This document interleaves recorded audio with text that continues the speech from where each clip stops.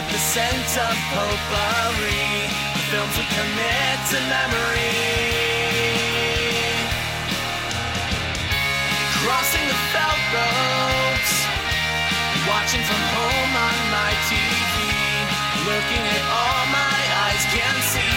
They tell me I view obsessively. Hello and welcome to The Obsessive Viewer. We're a movie and TV podcast that covers a specific topic, be it genre, trope, movie, or show each episode. You can find more of our work at obsessiveviewer.com, and while every episode will always be free, if you'd like to support what we do here, you can become a patron at patreon.com/obsessiveviewer for tons of bonus audio content, including TV and book reviews, immediate reaction movie reviews, Patreon potpourri episodes, movie commentary tracks, and so much more. It's exhausting. Again, that's at patreon.com/obsessiveviewer. I'm in the process of doing my dark episode by episode reviews, and then I'm also doubling up and doing episode reviews of For All Mankind. That just launched today. That is going to hopefully be every Monday, Wednesday, and Friday until the end of the year, if I can keep that up. So check that out, patreon.com/obsessiveviewer. I'm your host, Matt Hurt, and you can find me on social media and Letterboxd at Obsessive Viewer. And today on the show, we're going to be reviewing I forgot I put this in my notes. We're going to be reviewing two spooktacular Shocktober new releases. The conclusion of David Gordon Green's Halloween trilogy, Halloween Ends, which is currently in theaters and streaming on Peacock, and the latest entry in the VHS found footage anthology franchise, VHS 99, which is currently streaming on Shudder. And joining me today to help me review these two movies and keep me in line are two of my IFJA colleagues and friends, both returning guests to the podcast. We have Joe Shearer, whose work can be found on Midwest Film Journal and frequently on Medium Cool, a movie podcast, and Brent Leuthold of awakeinthedark.com and the Awake in the Dark podcast. How is it going, you guys? And welcome to the show. Thanks. Doing great. I just realized I forgot to do orange lights in this room. Maybe I can change. I actually might be able to change the lights. Nice. In before we even get to Halloween Ends. I'll see. Nice. You're ruining the podcast. Yeah, I know. With these just boring, random lights. You're ruining the spooktacular Shocktober vibes that I have established on this episode. I'm going to have a kind of like grainy, like tracking effect on my video here, and then there's going to be like a monster pop up behind me all of a sudden. So nice. And then there's going to be like a shaky cam sort of thing. Nice. And then I will just disappear from the podcast, and someone else will host it for the majority until the final showdown with me hosting the podcast at the end. So welcome, guys. Why don't we go ahead and give your guys' social media stuff, and like, what have you guys been up to lately, and what kind of stuff have you posted in the internets recently? Go ahead, Brent. You go first. Oh my gosh, thank you. I am pretty much all my stuff can be found at awakeinthedark.com. I'm Awake in the Dark on Letterboxd. Awake in the Dark reviews on Facebook, and AITT reviews on Twitter. If you can't tell, I did not get in early enough on the social media game, so I have some scattered stuff there. I just posted a review today for Black Adam, which is the new DCEU movie, which I didn't like, but I still think I liked more than most of the other people in the IFJ who have seen it. Well, I mean, Evan and Andy, it's a pretty Evan and Andy had some pretty scathing takes on it. I didn't think it really worked, but anyway, I think I maybe liked it a little more than them, but it didn't make me mad. So they liked it less than a kick to the groin. So it doesn't really matter anyway. Did it completely change the trajectory or whatever it is that he keeps saying about it? The hierarchy. The hierarchy of... I don't know.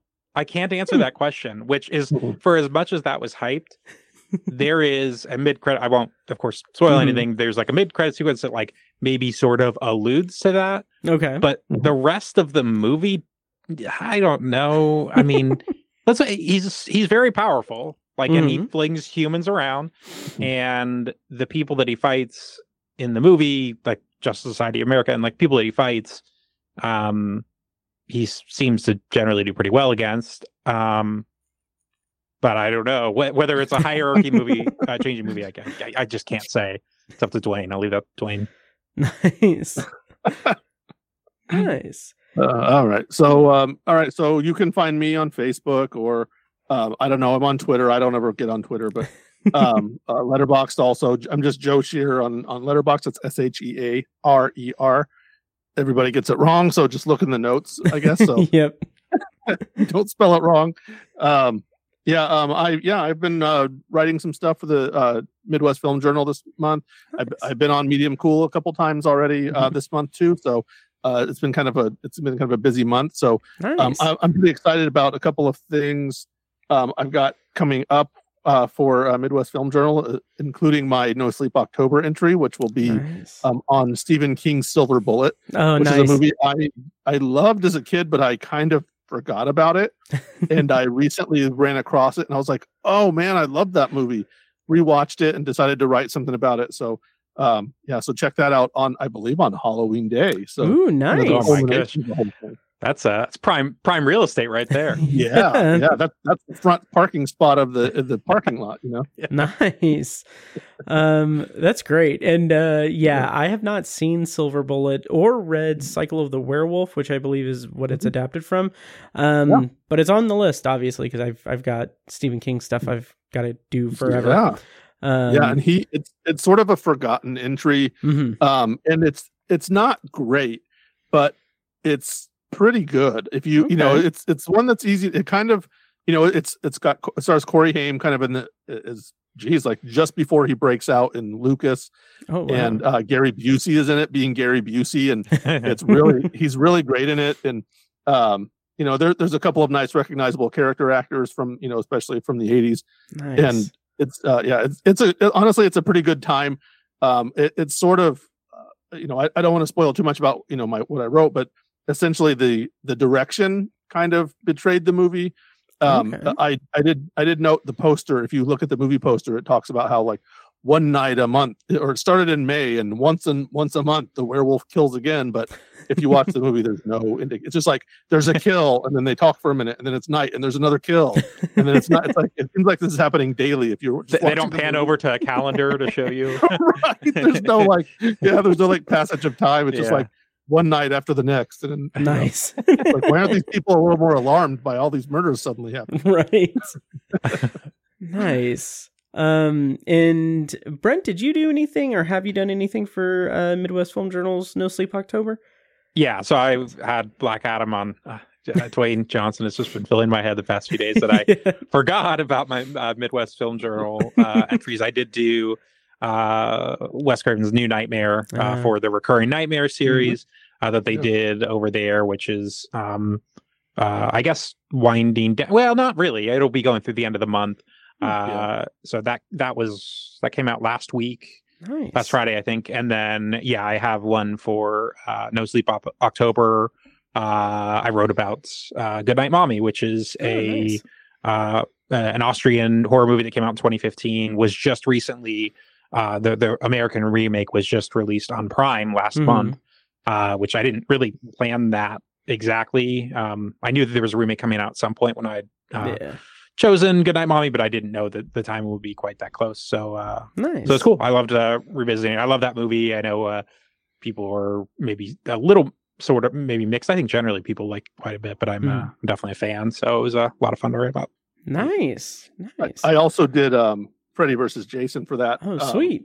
Okay. So it's not. I don't think it's posted yet, but I actually just tried to Google it because I didn't hear. I hadn't heard from them whether it was live or not, and I found Mitch had one a year ago when they were doing Friday the 13th. So it'd be fun to. I have not read Mitch Ringenberg's posts on that, so it'd be fun to read that and see what he says compared to me. Nice. Joe versus Mitch. Yep. That's a real showdown. Oh yeah. For me, I'll be carrying my head at the end, walking out of the lake. For me, I contributed to Midwest Film Journal's No Sleep October with an essay about the Clove Hitch Killer, which posted, I think it was actually the first No Sleep October essay this go around at Midwest Film Journal. Yeah. So yeah, I'll put links to all that in the show notes here, and links to all your social media as well. As well as microphone information, because I'm insane. But listen, before we started, Mitch, Brent, and Matt spent a good 10 minutes talking about microphones, and I'm sitting here like, I don't know what the hell any of this means. Joe, I want to know what I have to ask. What microphone are you using? Jesus, I don't even know. It's a toner. I got it on Amazon. It was like $30 or something. Nice. No, actually, my friend Austin Glidden, kind of coached me through it. He was like, "This is like a decent budget microphone." Mm-hmm. Yeah. I couldn't tell you what what model it is or whatever, but it served me pretty well. Nice. And he was like, "Yeah, just make sure you like put the little filter thing close to it and talk right next to it." So you sound wonderful. Yes, it sounds great. Yeah. And Brent, what are you using tonight? This is an Earthworks Icon Pro. Nice. Very nice.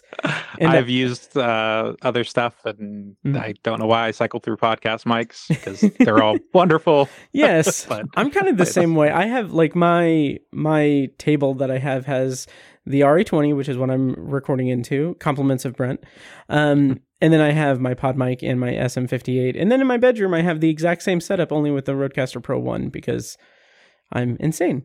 But yeah, so, okay. So without further ado, actually, before we get into our actual reviews and everything, I wanted to get your guys' takes on the Ant-Man and the Wasp Quantumanium trailer that dropped today.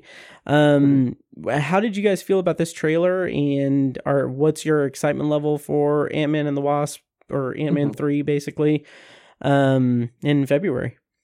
Yeah. What great world we live in where there's a third Ant-Man movie coming out. Yes. You know? I mean, I'm older than both of you guys, and I remember when I made a very quick post about it this morning about how superhero movies when I was a kid were like really like off limits. I mean, Superman was really it, and I always dreamed about seeing Spider-Man and seeing all these heroes from the cartoons. It's like, why couldn't they make movies about that? And it's just great now that we're at the point where there's a third Ant-Man movie, and it looks great. I think, it's kind of continuing that theme of the what is it? What are we in phase 4? I think this will technically be the start of phase 5. 5. So it'll continue this accidental opening of portals by the looks of the trailer. They gave away a surprising amount. We got a pretty solid look at King the Conqueror, and there's we see Michelle Pfeiffer and Michael Douglas, of course, coming back as him and Janet Van Dyne, and some weird things. And we got a shot of the Bill Murray appearance. Yeah. So there's they kind of gave a lot away. I was kind of surprised, but then again, maybe they didn't give much away. So right. But yeah, I always get excited about the next Marvel movie, and I'm glad that this one's coming out to kind of up the stakes from what they're saying. Finally, we get some action. It kind of feels like that's a continuing theme where we're like, geez, when is this going to happen? And it's like, whoa, well, finally. Right. Absolutely. Brent, how about you? I actually didn't get a chance to watch the trailer, but this was one actually, didn't this like sort of kind of leak at something where they played it? Or something. There was like I think Comic-Con or D23 like exclusive trailer that I'll be honest, like I saw the leaked version of it, and it looked better than this in terms of just the structure of the trailer and everything. Yeah. Because there was a lot more Kang in it, and I'm just so on board with Jonathan Majors as Kang. Even as someone who I haven't read like the comics, or I don't come from a comic background or anything, but I really enjoy the MCU, and I have this feeling that like everything that they've done post Infinity War and Endgame, the start of the multiverse saga has been, it's been kind of hit or miss all told with the individual entries and everything. But what they're doing to build up the multiverse and build up Kang is really appealing to me, because I feel like they are really positioning him to be a better and more fleshed out villain throughout the 2 or 3 phases of the saga than Thanos was, because Thanos didn't really have much going on until Infinity War, which was incredible. But I just love that like they're showing us Kang, they're doing Kang stuff this early. Really cool stuff. So I didn't see so like the new trailer. I don't even think I watched the fully leaked one, because I generally don't like watching stuff where it's like the phone cam at the very side and it's like too big. But anyway, dude flipping the camera around to his face and yelling "World Star." Yeah. Let's go. But yeah, like I agree with you about Jonathan Majors. I watched Loki, and I know that he was He Who Remains in the very last episode of that. And then there was a statue of him, and then somehow I'm supposed to know his name is Kang the Conqueror. At some point, I don't know where that happened. But having said all that, I'm a huge Jonathan Majors fan. Going back to, I think the one of the first things I saw him in was The Last Black Man in San Francisco, and then like Defy Bloods, and I've just seen him a lot recently. He has a movie coming out called Devotion, which played before Black Adam, which has Glenn Powell in it, and that's about fighter pilots, so there's a lot of like Top Gun Maverick vibes. But I did see another trailer I did see that he's in is Creed 3. Which that also played before Black Adam, and that's an awesome trailer too. That looks great. I'm super pumped for that. So definitely stoked for anything Jonathan Majors. So that includes Quantum Mania, then nice. That sounds good to me. Yeah.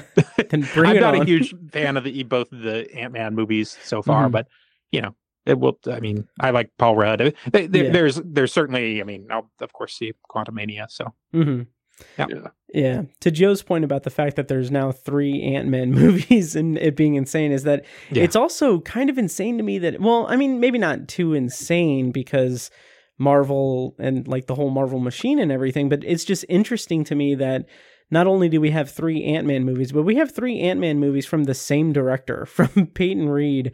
Yeah. Especially when Ant-Man was originally going to be an Edgar Wright, like his baby, and then he left, and I don't know, it's amazing that they were even able to salvage that first one or put something out that was entertaining.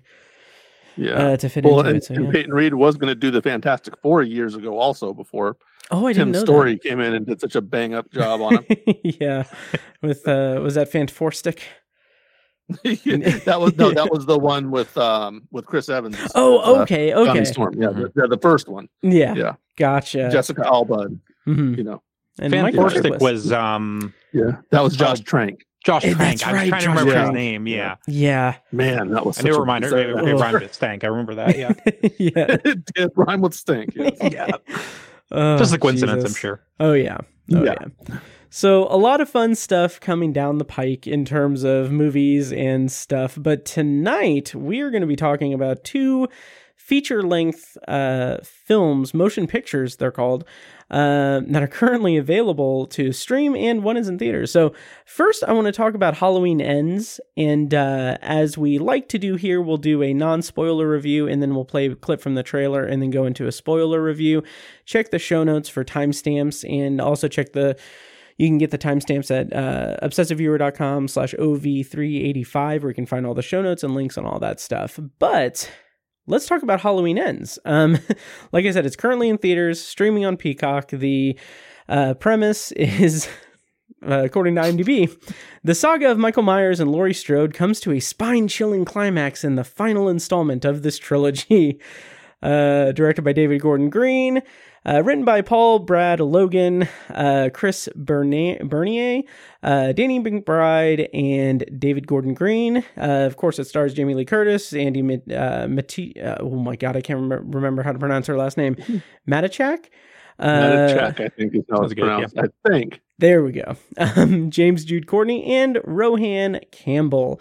So, guys, how did you guys feel about Halloween and Halloween Kills? And then what did you think in broad terms about Halloween Ends? Joe, do you want to get us kicked off?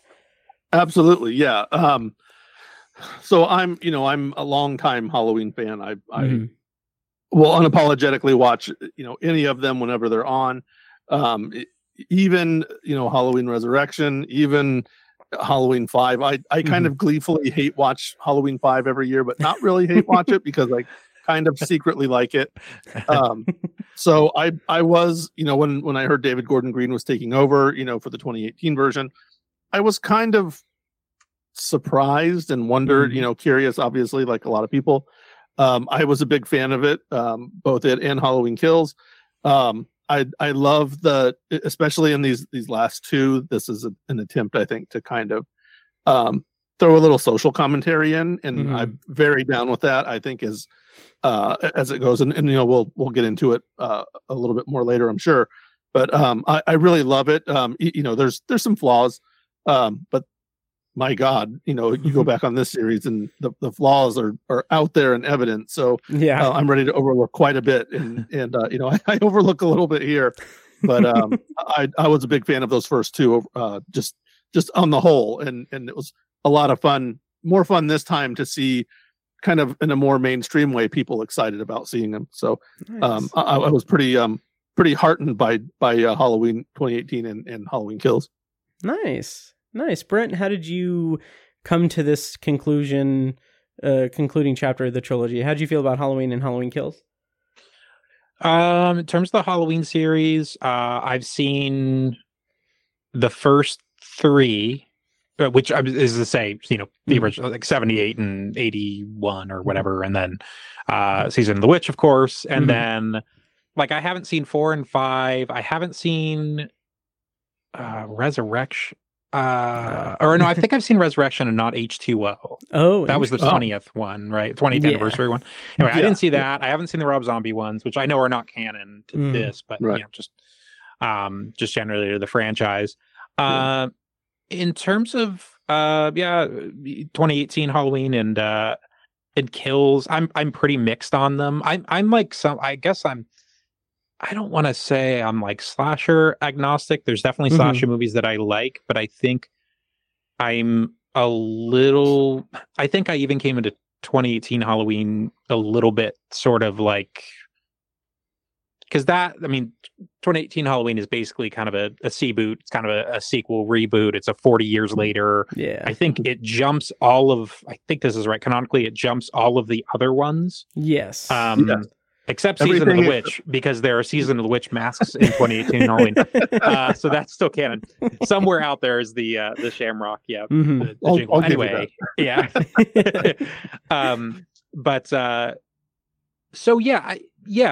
I was ready. I was curious, like, what they were going to do with Jamie Lee Curtis and everything, and her kind of coming back to it. I'm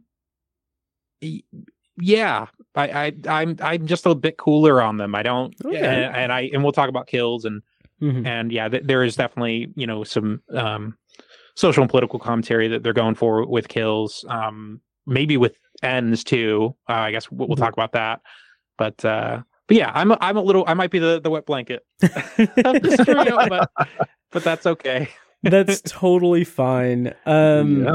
My kind of, I have kind of an not interesting history with the Halloween franchise as a whole, but I remember in 2014, Shout Factory or Scream Factory came out with that amazing box set, like the Halloween box set with all of them in it. And I remember like spending spending like most of that October just going through each movie, each disc, each bonus feature, each commentary track, and I wrote up this whole big thing on the website and everything. And so I was very much taken with the Halloween lore and everything, and I loved Halloween, of course, 1978. Like, that movie is absolutely just slasher perfection in my eyes. And I even really liked the sequel. I hated Season of the Witch. And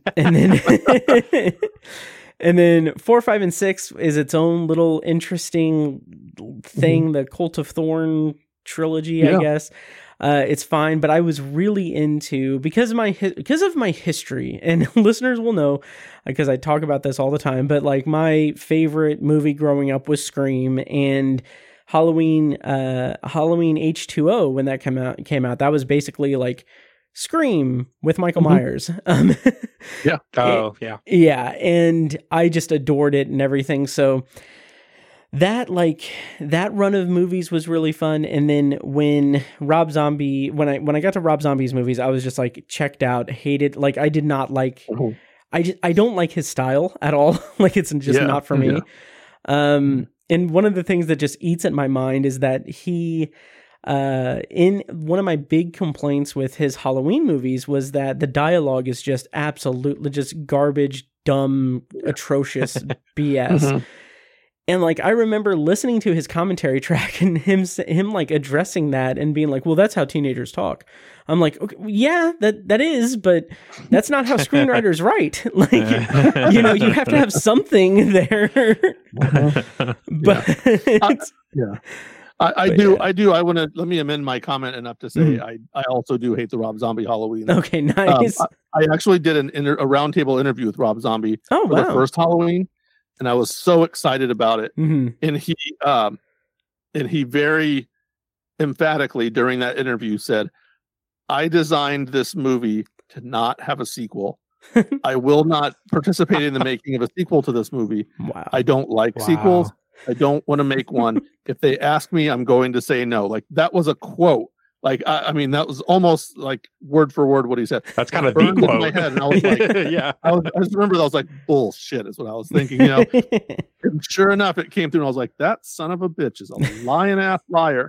And I've just told everybody I can. I'm like, he lied his ass off. I got no justification, from anybody. Like, I never saw any interviews or anything later where he was like, oh, well, I wasn't going to, but I was contractually obligated. Now, Joe, isn't it true that in the Halloween 2 presser, he said, okay, fine, you got me, I'm doing the sequel, but I'm never doing a freaking Monsters movie. And then we come to see what happened. Right. He just lies his ass off. Yeah. I will not do anything based on a 60s sitcom ever. Oh, I love it. But yeah, I did not like his movies.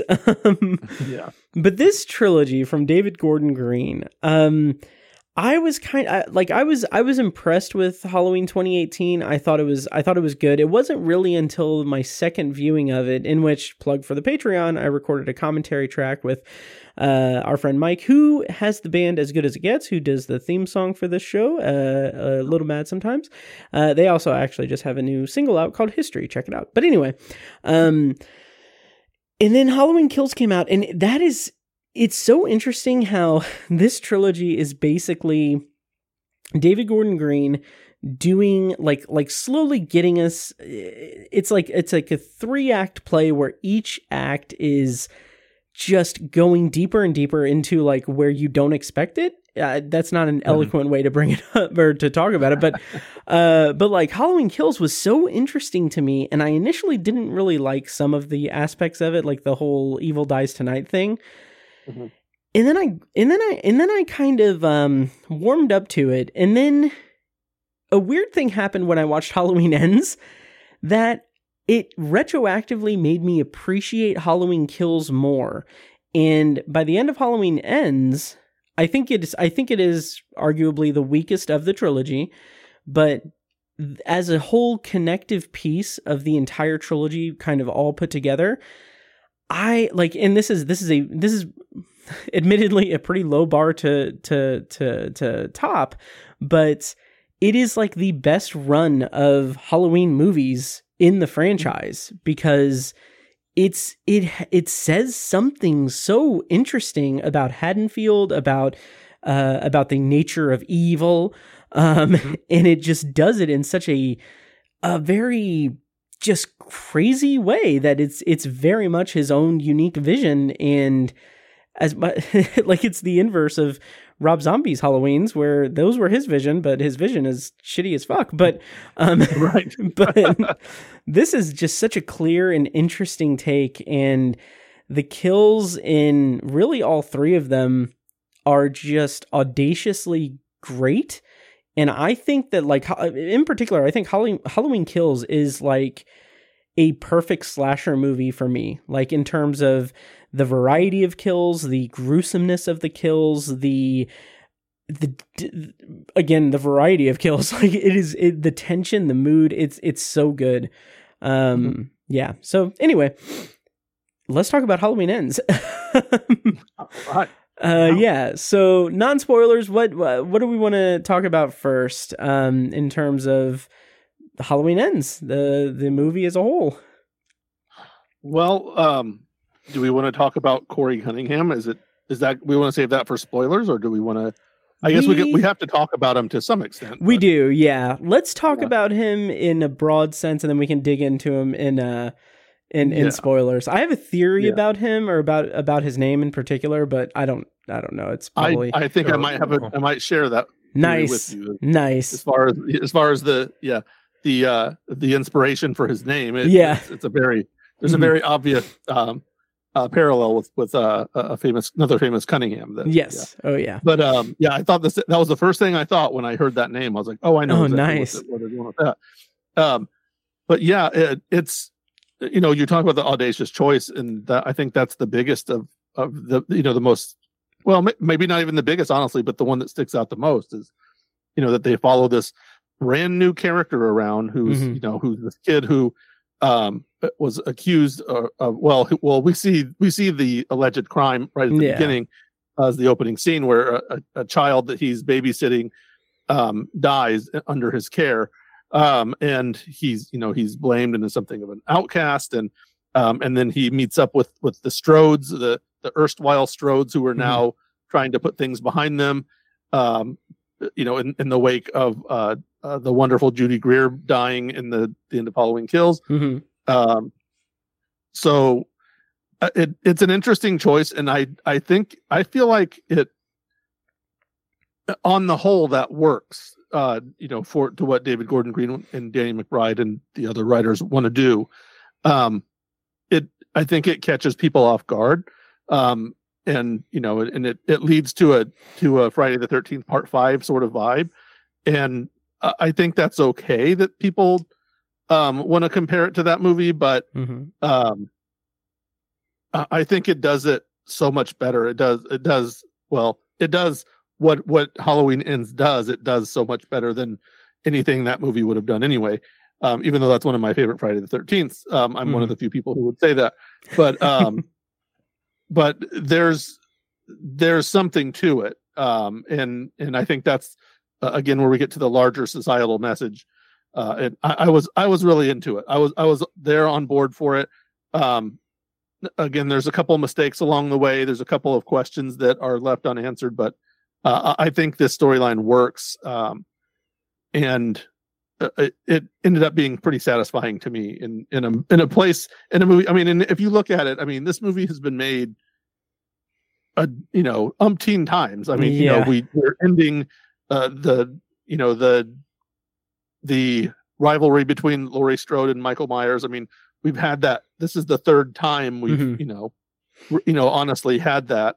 If you count Halloween Resurrection as the abomination that it is, but it's I don't know. It works very well for me. It's not just a knockdown drag out, Freddy versus Jason style. If you can forgive me for bringing that back out, it's not that sort of thing.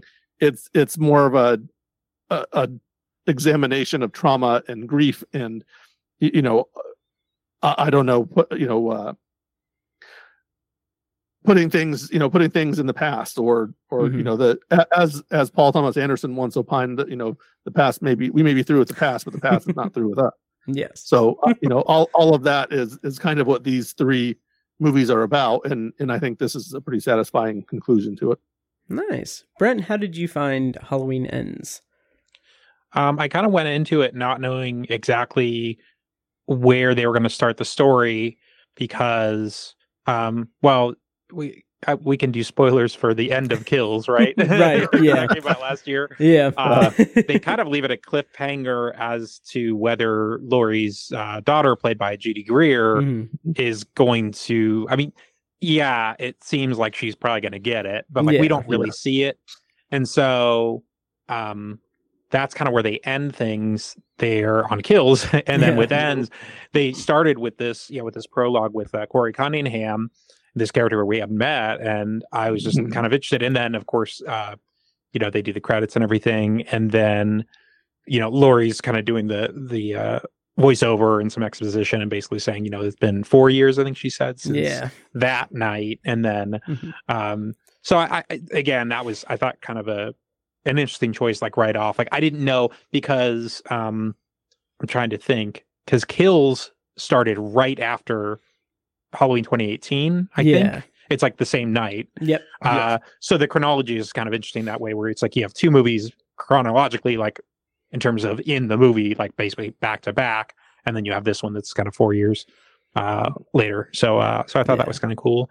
I guess we'll get into it in spoilers. Corey is a big part of the movie. I actually liked one of the things I actually ended up liking about it, and this is like super lame for a for a slasher movie, but one of the things I probably liked the most was Corey's relationship with Allison in this movie.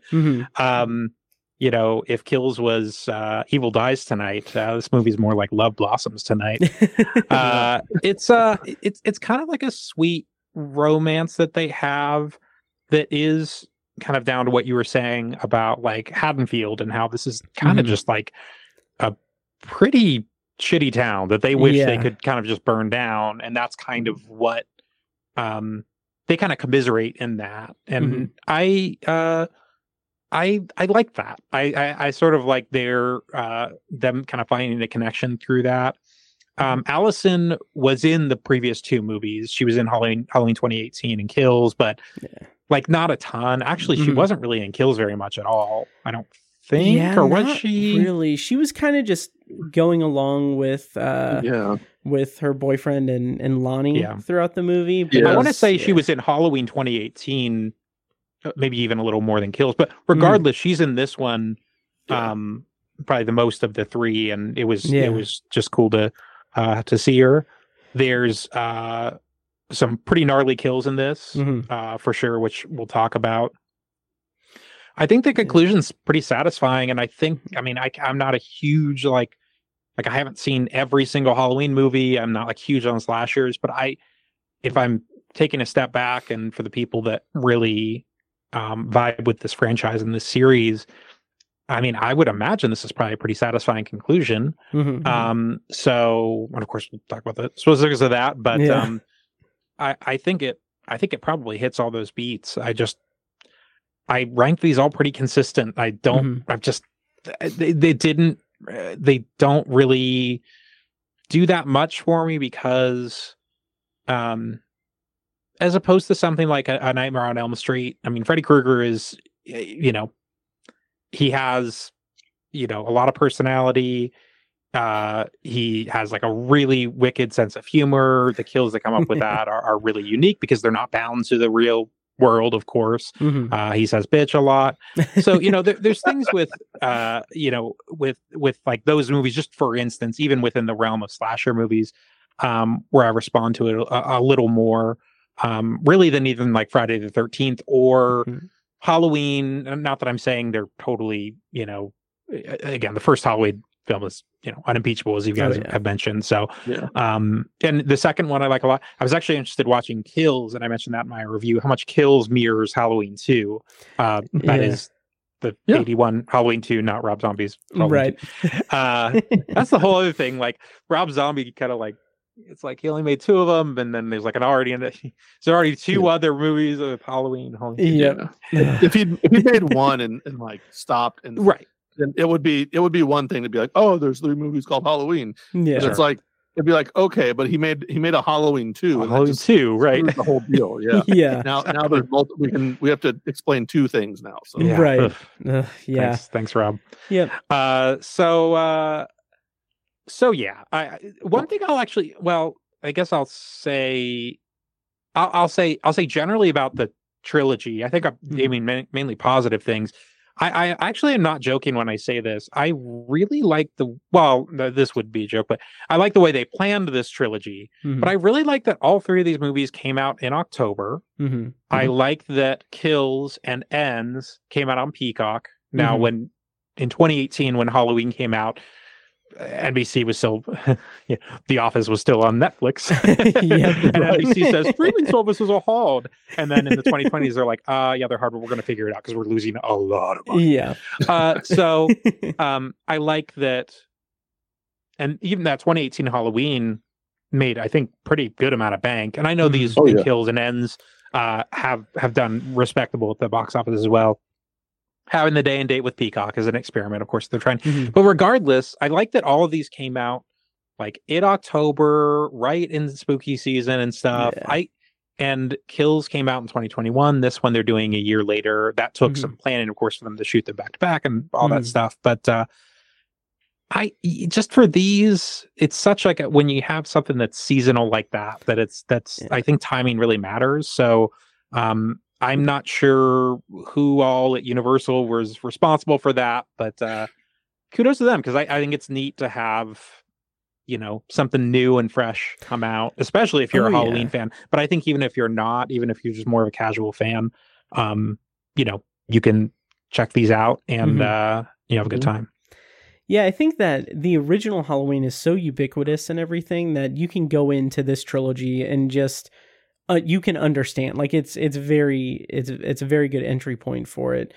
But it's interesting too. Like it kind of these last like couple of years now with Kills and Ends in October and then in 2018 Halloween in October as well. It just kind of on a very small scale, and we'll even probably talk about this more with VHS 99, but like it feels like it's harkens back to, that long time ago when like a few years ago, basically, when we would get like yearly Saw movies or yearly Paranormal Activity movies. And I mean, I guess Conjuring, but those were at least around like October and everything. And it's just kind of nice to have like that kind of thing.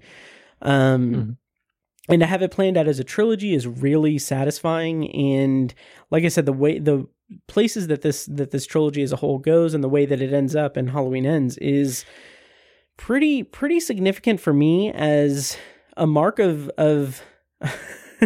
I'm not going to say elevated horror, but of just really well done horror with really interesting and thought-provoking commentary in some respects. So yeah. As for me, I basically said all everything that I can say in non-spoilers, but yeah. To talk about the relationship between Corey and Allison, it was really interesting that throughout the movie, it seemed like it was very confident of David Gordon Green to really just devote so much time to that relationship. In that, I mean, it works a lot because it is in conflict with Laurie, and it's kind of Laurie and Corey are kind of in this little like mini battle for the soul of Allison in certain respects, But really, I kind of felt like, and I don't know if you guys had the same vibe, because it's been a while since I've seen like Drive, but it just really gave me that like that Nicholas Winding Refn vibe, and especially with Drive, my memory of Drive and everything, it just had like this weird like almost like ephemeral sort of visual style when they're like riding the motorcycle and there's like that music playing and everything. It just felt like very almost out of place, but also it communicated a lot to like what Allison is going through, why Allison is drawn to this man, and why, like, we know why he's a bad idea to get with, but you can see how she's like drawn into him and everything. And I think that really plays up, or pays off rather, her experience in the first two movies as well, and the kind of the Strode experience in the whole franchise. Yeah. So did you guys get that vibe at all, or am I just kind of off base? It wasn't something I think I consciously noticed, but I guess I get that. Yeah. In a sort of, just kind of maybe visceral way, just the vibe of it, of that relationship of them, there's that sort of, I don't know, that context of just kind of being out there and being out and falling in love and in the midst of kind of chaos and weird, weirdness. But I feel like she, Allison as a character was in a weird place. And that's the whole thing about this movie, is the whole thing just has a weird it's kind of a reversed vibe.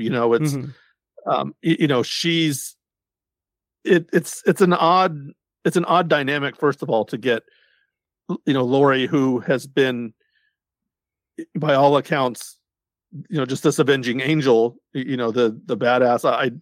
I compared her to Linda Hamilton in Terminator 2, and from the previous films, where she was just like the badass old lady, where she's like, I'm going to kill this dude. Like, he's coming for me.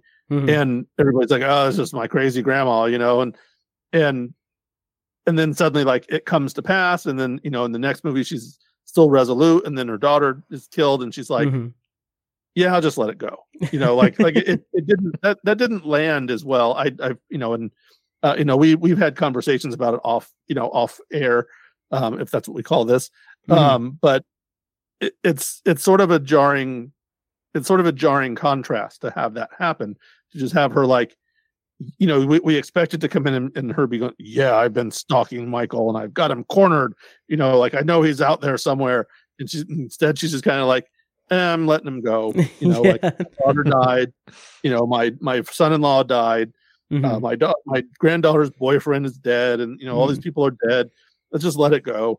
And it's, it was jarring and weird, and it would have been nice to have just a line of dialogue for her to say why exactly, just to verbalize it, like, this is like, I lost too much. Like, it's one thing when it's me, but that was my daughter, this is something larger than that. But I still feel like, again, this is one thing I overlook. And then that trickles down into Allison too. It would have been nice, and probably would have been within expectations for them to at least be clashing about it, to maybe have Allison like, he killed my boyfriend and my mom and my dad on, in the same night. Like, I'm gonna go hunt this son of a bitch down and set him on fire. But she didn't.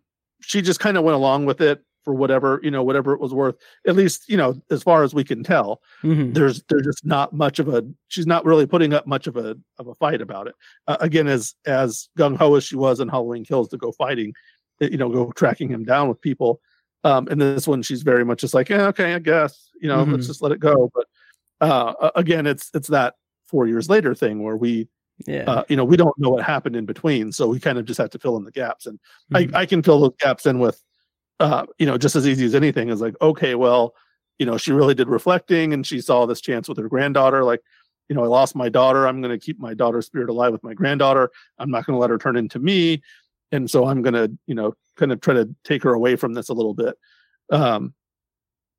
So, I mean, that's really as much as you can do. And then that, I guess that those leaps also kind of have to come in that relationship between Corey and Allison as well, where the turns they take. You mentioned that rivalry. At first, he and Laurie were almost kindred spirits. She rescues him from some high school band nerds tormenting him and picking on him, which someone pointed out rightly is a pretty funny thing, that these days it's the band nerds that are the bullies. Yeah.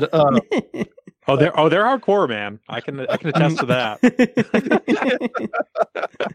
But it was just weird that this kid was ostensibly an adult, and these high school kids are like picking on him. Yeah. Like, oh, you're that freak that killed the kid. We're going to beat you up, So, they were entitled, rich brats. And it was like, okay, I can kind of see it, even if it's they're being archetypes, but it just all still, I can just like look at that and go, yeah, okay, I guess let's see where we're going with this. And again, I let it work. I was ready to overlook that. And I just did. And I was like, okay, she has her reasons, he has his reasons. She has her reasons. Let's just go with it. Yeah.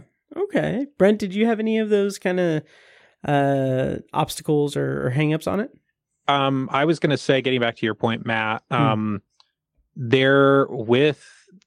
I kind of honed in on the kind of relationship that Corey and Allison had. I agree with you. I think there's part of this that is kind of like what you were referring to. It's kind of like an us against the world sort of thing, a very kind of young romance. Yeah. A lot of it kind of very like pop punk, like if I could find you now, things would get better. We could leave this town and run forever. Yes. There's that sort of a thing. And I think, you mentioned that motorcycle ride, and that's, I mean, it's not even like when you're watching, it's like, oh my God, what a scene. But like, it sticks out in my mind because I don't even remember what music they're playing, but it almost sort of seems like they would play like, I don't know, like Eyes Without a Face or something, you know, like, I don't know. It's just like, it's just moody. And I think that's kind of what you were talking about with like the drive comparison. Yeah. With Ryan Gosling's character in that movie, he's like brooding and he's a killer in that movie as well. But he has this like affection for her and that's real. Both sides are real. It's like Beauty and the Beast sort of thing. So, and well, anyway, I don't want to give too much away on Drive. Allison doesn't watch him stomp someone's head in.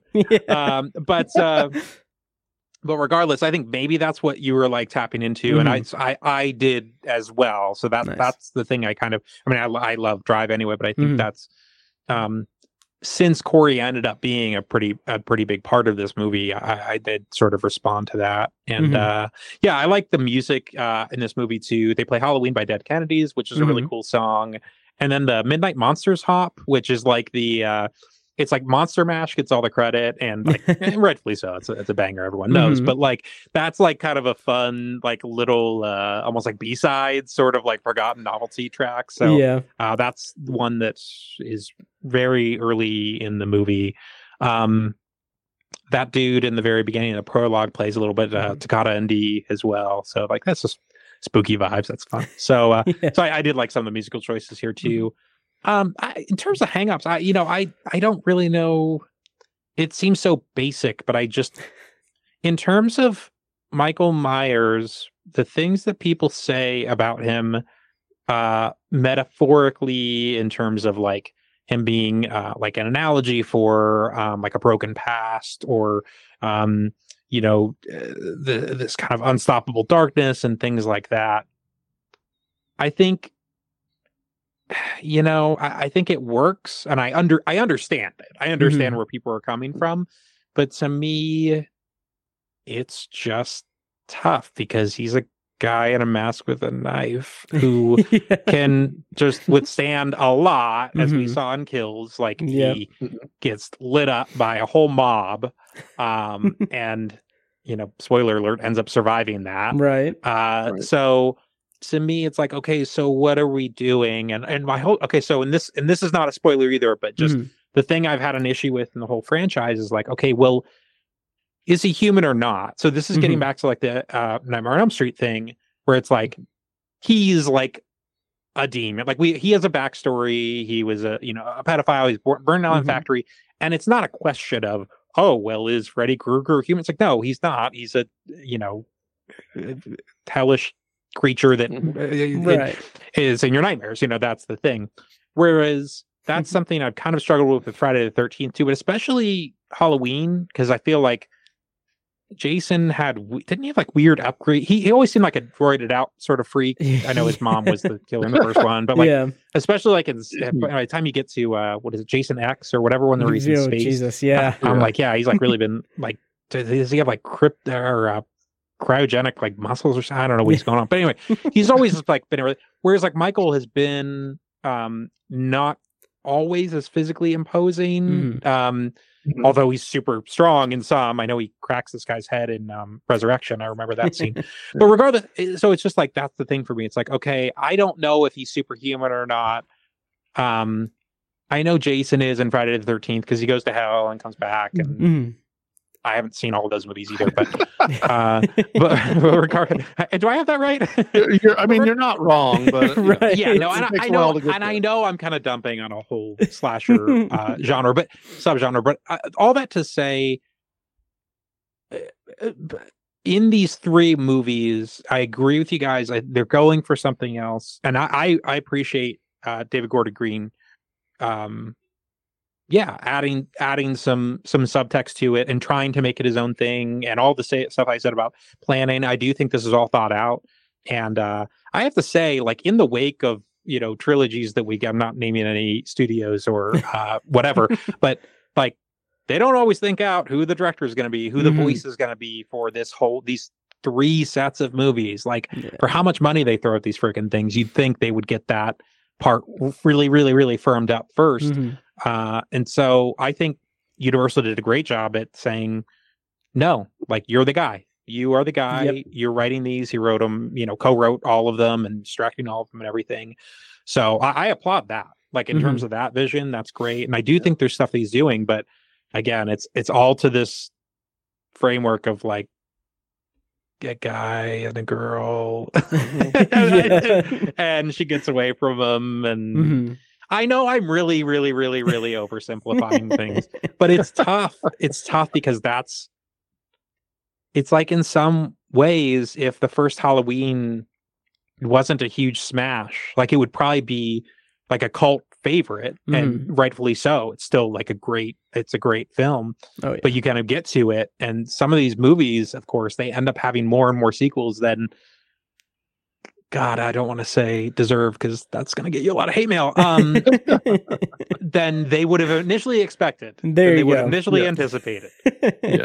Well, that's also the nature of these kind of movies, is true. They're made because they're cheap to make. These are really, the David Gordon Green trilogy is really the first one that had, and I don't even know what the budget is for them. I could look it up. I'm on the page for this one, but it's not. They traditionally don't have huge budgets, and really, it would be easy to say that these are really kind of cult movies, as mainstream as they are these days, because the budget was $20 million for Halloween Kills. So that's by far. I mean, I would imagine, before Halloween 2018 would have blown away any of the budgets of the other ones. And I know, most of the middle sequels, the pre-zombie sequels, were like $3 and $4 million at most. And they often aren't huge earners. They make. I think they were making like 15 to 20 million each, which, again, if your budget's just a couple million, that's just a solid profit. So that's, that kind of is why they make them, even though, and again, why they don't pay that much attention to them. They're like, whatever, just make one. It's going to make us X number of dollars. But this one really jumped into things and got us. I mean, it made 40 million box office its opening weekend in the US and Canada, just according to IMDb. So, you double the budget right there, and whatever's on top of that is gravy. It's like, well, and it allows them to, speaking to what you just said, it allows them to do the Peacock experiment, which this is one of the only ones that they're day and dating. I mean, you look at something like Bros or certainly Minions, like, they're not going to put that on Peacock. They're gonna wait months and months for that. So whereas this, they're saying, well, the stakes are lower because the budget's lower, but if we can get some subscribers in the process, it's a cool deal it's neat. I actually think this is so terrible. It's a corporate term, but synergistic of them to see, like, well, we can do this. People will still come out to the theaters. Like, the horror heads will still come out to theaters, but we can still get some people that will be like, oh, the new Halloween movie's out. It's fun. Put on a candle in the fire and all that stuff. So I think that's a really smart play. And I had to talk my daughter into watching this at home. I was just like, I basically just sold it because we were going to go see it in the theater, for months and months before. She was like, I can't wait. And we're going to go see it in the theater. And I can't wait. And I love it. And I love it. She's a big horror fan now. And then it got to the day of, and I was like, well, we can go see it tomorrow at the theater, or we can just put it on right now. What do you think? Yeah. And she was like, okay, we can just watch it now. So I was like, yeah, I saved the $20, and she, there you go. And plus I was excited about watching it, at the moment too. So, yeah. And it's funny because that whole model is counterintuitive, but if anything, I think horror is the genre it can work in, because you have, you said, you have that built-in audience that's like, I want to go and see it. And there is something about seeing a horror movie in the theaters that it's different from, even an action movie. Some big action movies, obviously some big spectacles are things you really want to see on a big screen, but like Black Adam movies that yeah, exactly right. Gotta see that on the big screen. Who wouldn't want to see that? Right. Changing the hierarchy of the DC universe. Yeah. But it's not horror is that genre that everyone is just so they say if you make a horror movie, it's gonna make make a profit, right? Like, it doesn't matter if it's bad or good, if it's the best thing ever or just trash, it doesn't matter, because X number of people will see it. It'll make money as long as you keep the budget low. And it's a sure thing. But doing it in this, this is a marketable franchise, and it's and it's got a couple of bankable stars, but also it's it can still be in that relatively low budget and still maybe pull off something like this. So it'll be interesting to kind of see going forward if people continue to if the studios continue to try this out, because it seems counterintuitive to release day and date like that. And it's kind of like people are like, oh yeah, well, we're going to put it out on home video, we're going to stick it out there for free, not subscription cost streaming, right? And it's like, well, who's going to go see it if they have a subscription? Why would they even bother? And there's a point of clarification, I think you have to be on a paid tier of Peacock. I think you have to be on Premium or Premium Plus. I think Premium is, so Peacock is free, but it has ads. And then there's Peacock Premium, which gives you access to more, including stuff like this. And then, but it still has ads, I think. And I think so. It does. And then I think, because I have Premium Plus, because Aubrey loves Dateline. So that is basically gives you the whole collection and no ads. But I think you have to have either Premium or Premium Plus for this. But regardless, people sign up for a trial, and of course Peacock or NBC or Universal hopes you forget about it. But it's neat that we're at this time now. It's cool. These movies are coming at this pretty unique time where these streaming services are really ramping up their subscription bases, and they're kind of figuring out what is it? Orphan First Kill came out a month or two ago. And that was another one that was on Paramount Plus the same time as it was in theaters. I don't know what that movie made. I'm sure not nearly as much as Ends. Joe, I think you just watched Significant Other recently. That was one. That was one that was going to be, I think, in theaters, or was kind of between. It was kind of like they didn't know what to do with it, and so they put that on Paramount Plus. Smile, which did huge numbers last month, was originally going to be on Paramount Plus. Oh wow, I didn't know that. And it did well enough not well enough. It did very well at test screenings, and they're like, no, we should just put this out, and they did, and they made money, so good for them. Nice. Also, just random thing out here is that tomorrow, as of this recording, Barbarian hits HBO Max, which is another I saw that stellar horror movie this year. I was putting together kind of a list in my head, or what, not my head, but I was like on my phone. I was going to do a post on Friday like, hey, you want to watch some scary movies? There's a lot of stuff. That's the other thing about Ends is there's just been such a wealth of horror movies, not even just this year, but just like even the past few months. I really liked Orphan First Kill for what it was. It's not really necessarily a quote unquote good movie, but it's a lot of fun. Barbarian, Pearl is a movie that I liked quite a bit, which I would technically say that's a slasher. Yeah. I like the new Hellraiser, although I didn't tell anyone this. That's actually the first Hellraiser movie I've ever seen. I never watched I never got to the original one, and you're not gonna watch any of the sequels if you don't watch the first one. So I liked it for what it was. It was freaking gnarly. God, those Cenobites do not fuck around. Anyway, so and there's just Pretty rough. plenty of others. Wendell and Wild is one that I'm really excited for. It's coming out on Friday. So that's the thing for me. It's like if I'm looking at the genre, when I'm kind of looking at all this stuff, it's like, oh man, we got crazy stuff that's happening in Barbarian that I won't spoil in this podcast segment, and Pearl, and it's like this World War I thing and this cool thing, and we got like freaking this dude in a jumper and a William Shatner mask, and I'm like, I get it, I get the legacy, and I don't want to dump on you, but I'm just kind of like, sorry, need the new blood. Yeah.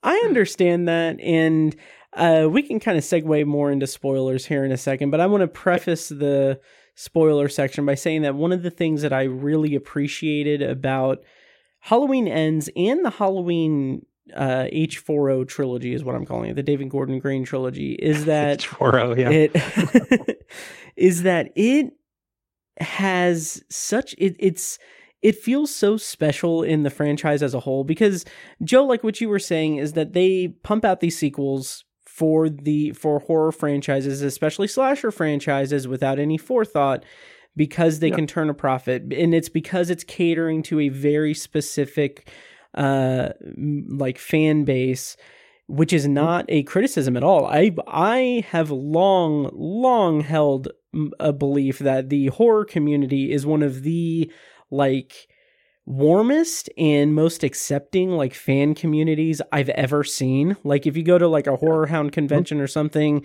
it's like the love for the genre just it envelops everything. And so it's sort of like metalheads being like metalhead concerts, like them being the nicest people. And you go to a stadium country show and they're all awful. Exactly. I'm generalizing, obviously. Yeah. But what David Gordon Green has done successfully, in my opinion, is he has created this trilogy of films that aims to pay homage to the classics of the genre and of the franchise and everything. But with each successive entry, it has expanded into this all-encompassing sort of story that he's telling. So the first one is about that trauma, is about surviving trauma, confronting your past and moving past, or getting some kind of reprieve from the trauma that's been plaguing you from your past. It is a very like honed in one person dealing with her past and what it's done to her family and everything.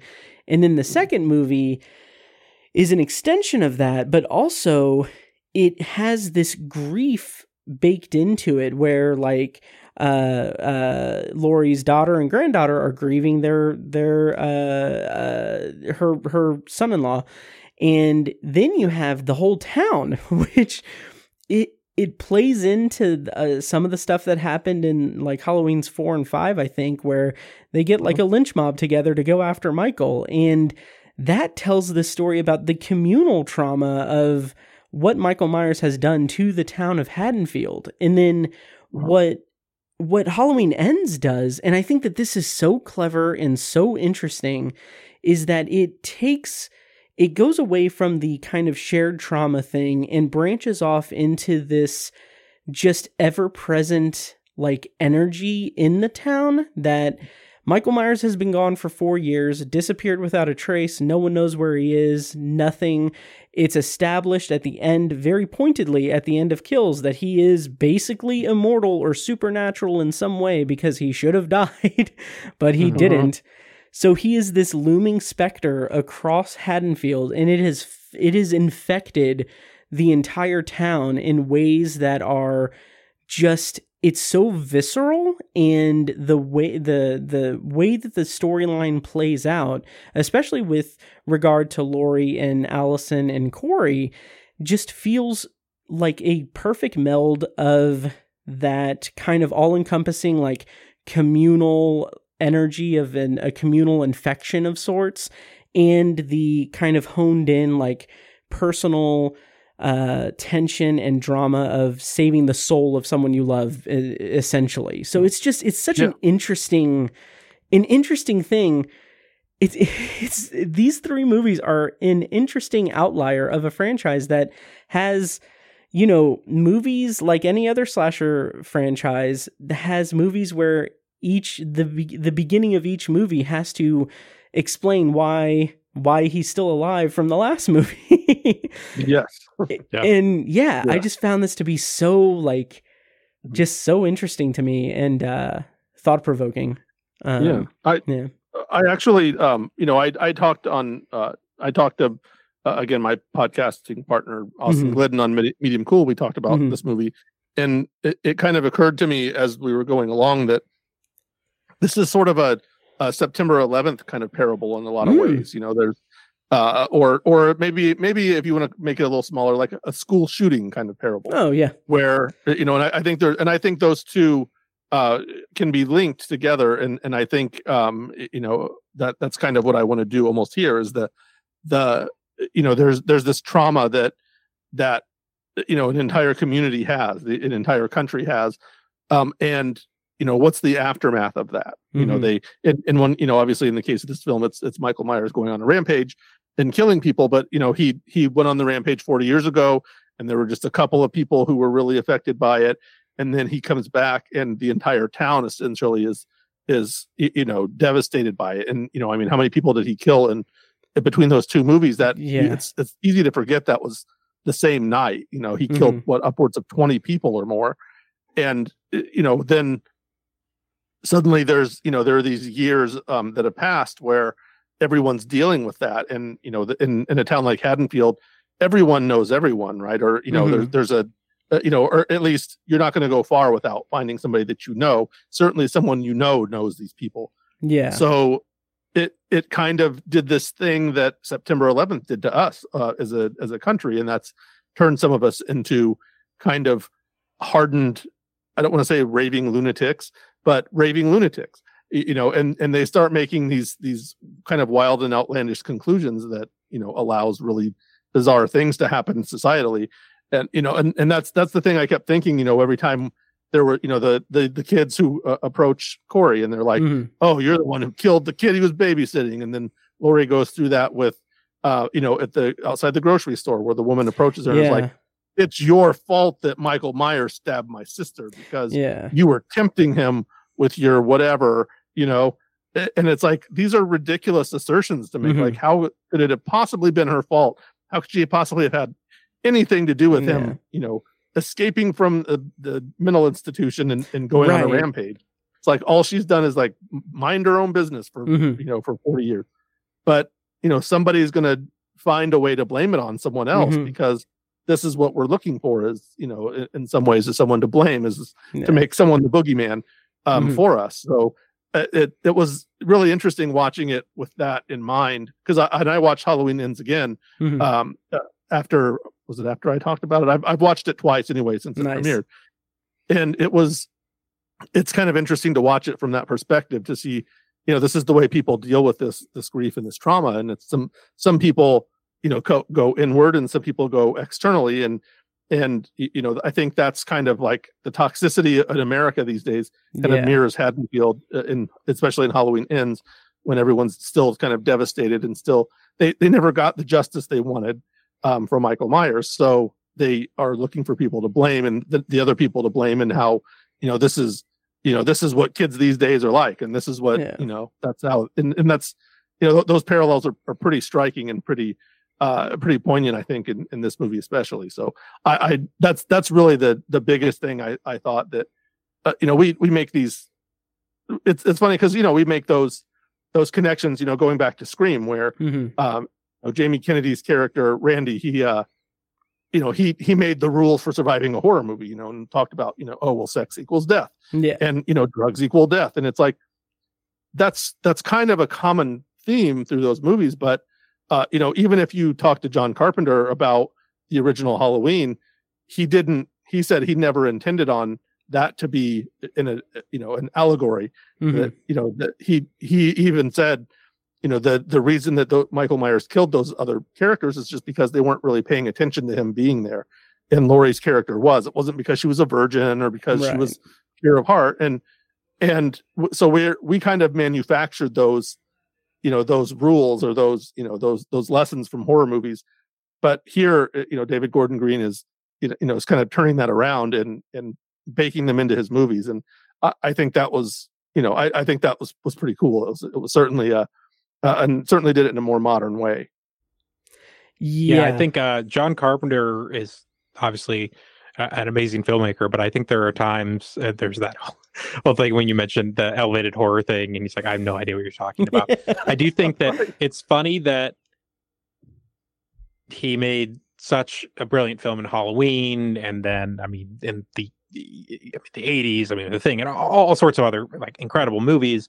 But I think like with the way that film discourse is now and like just how prevalent it is, like I'm guessing, but he seems kind of exhausted just by how much, because like he made a movie that's so, it's like Velvet Underground and Nico or whatever. It's like, where everyone who saw it made a slasher movie or whatever. Yeah. And so he kind of was creating this template that I don't even know if he knew he was making for this whole subgenre.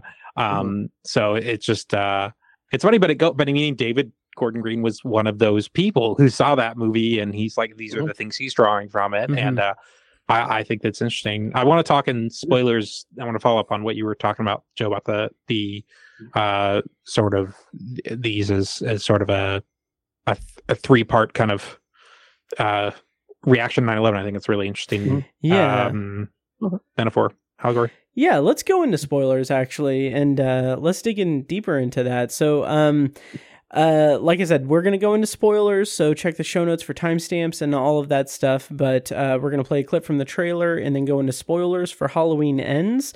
Before we do that, just round the table, what did you guys rate it on Letterboxd out of 5 stars? What did I give it? I think I gave it 4 stars. Nice. Yeah, I was very into it, and I thought that it was fantastically done overall. 4 is what I gave it. Nice. And Brent? I gave it 2.5, but I'll qualify that by saying I gave Halloween 2018 and Kills 2.5. So if you like those movies, then you know that I'm an idiot. And more to the point, you'll probably like this because I think for what it's doing within this trilogy, I think it is a satisfying conclusion about a trilogy with characters that I don't want to say I don't care about. That's too flip, but that with an antagonist, following an antagonist that I don't have the same sort of affection for as everyone else. Gotcha. Is the way I would say it. Well said. But if you like the Halloween movies, I think of course you'll see this one, but I think you'll enjoy it. Nice. Well said. I rated it 3.5 stars, but honestly, I could kind of see it going up to 4 upon rewatching it, but for now it's 3.5, and I rated 4 stars for both Halloween and Halloween Kills. So let's go ahead and go into spoilers for Halloween Ends. I'm going to play a clip from the trailer, and then we're going to spoil the movie.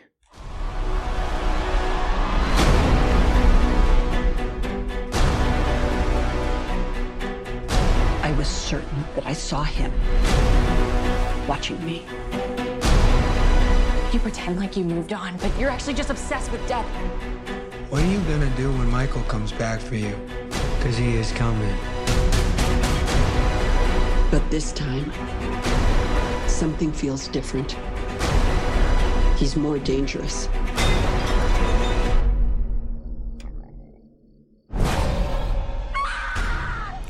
So, spoilers on for Halloween Ends, and let's talk about the kind of 9/11 parable or parallels and everything, and kind of the communal trauma sort of thing. So, Joe, did you want to expound on that, or Brent, did you want to follow up on it? Yeah. Well, if you look back on any of these, and and these are happening, these kind of events. Obviously, September 11th, 2001 was unparalleled probably in American history in terms of just a massive trauma that kind of, happened to, to the entire country. Everyone was affected by it. And you couldn't really help but be affected by it. And, the ramifications of that kind of echo through today. And it changed the way we talk to each other. It changed the way we look at the world. It changed the way we argued politically. And it morphed, if you look at it in terms of politics, it morphed politics from, this thing where, and I remember when I was younger, it was always like, well, your grandpa is going to say racist things and people are going to be upset and say things you don't agree with in this or that, but everybody just kind of dealt with it. And kind of in the wake of that, in the years to follow, there's those disagreements became much more pronounced and families have been, estranged from each other. I mean, that's happened to me and that's happened to, millions, I'm sure, thousands and thousands of other families in the world where relationships were adversely affected in a real way to the point that people stopped talking to each other. And that's kind of, so that's how I looked at this, was that it changed the town from a small town. It was a small town that wasn't equipped to handle a trauma like this. It's, and if you look at a lot of the people, even, you even look at the Tommy Doyle character and all of them, they're all these working class people who, are just kind of, the values they would have are like, oh, if you hurt yourself, rub some dirt on it and go back out. Yeah. Don't express your feelings. And, that was, pre 9/11, that was, still prevail. I mean, it was feelings were changing, but that was still kind of the prevailing sentiment of, a man does this and a woman does this. And after that kind of very quickly morphed and changed, and society in some ways became better and in some ways became worse. There's an acceleration of people who were like, we need to accept everyone for who they are. And if you look at like how quickly gay rights have moved, the kind of the trans community, like all of these things, even in the 90s, there were movies making transgender jokes and having characters as transgender jokes, and now everyone, it's kind of like, no matter who you are, accept these people. And then on the other side of that, it's those people who think that there's something wrong with that are much more vitriolic about it now. And at least, well, I mean, in a different way, I guess you could argue that pre 9/11, there were still hate crimes and people being killed for being gay, but now everyone just seems kind of embittered by it. Those people who maybe would have, if not participated in those kinds of crimes, they would have at least shrugged a little bit more. Now they just kind of whine bitterly about it. So there's a lot of so there's just a lot of that. It's just kind of the toxicity level has risen, even if some of those actions are those actions that were standing up and saying, no, we're not going to deal with this anymore, you're going to stop doing this stuff. It's and that's how Haddonfield is in a lot of ways. It's you see these things where people could be like, oh, that poor guy. Now they're all like, oh, that's the dude that killed that's the dude that killed the kid. Like, look at that. Like, sure, the courts exonerated him, but I don't believe them. So there's just a lot of that kind of prevails. So I mean, I've kind of gone on long enough about that. I'll let you guys I was just going to say, Joe, based on what you were saying, because I hadn't really thought of the 9/11 thing, but I was kind of working it out.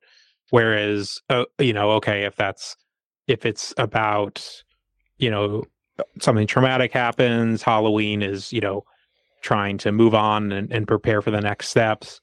I was thinking towards, the reason I want to say this in spoilers is to the very end, when Michael Myers is in the like industrial shredder or whatever, and it's like he's done.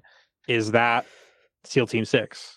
Is that Osama bin Laden being shot? Everyone's seeing his body. No, I mean it. I'm serious. Like, if that logically, like, because I don't think the movie, of course, it's not like a 1-to-1, maybe parable for everything, but is everyone finally seeing the body and like seeing it shred, and it's like he's done.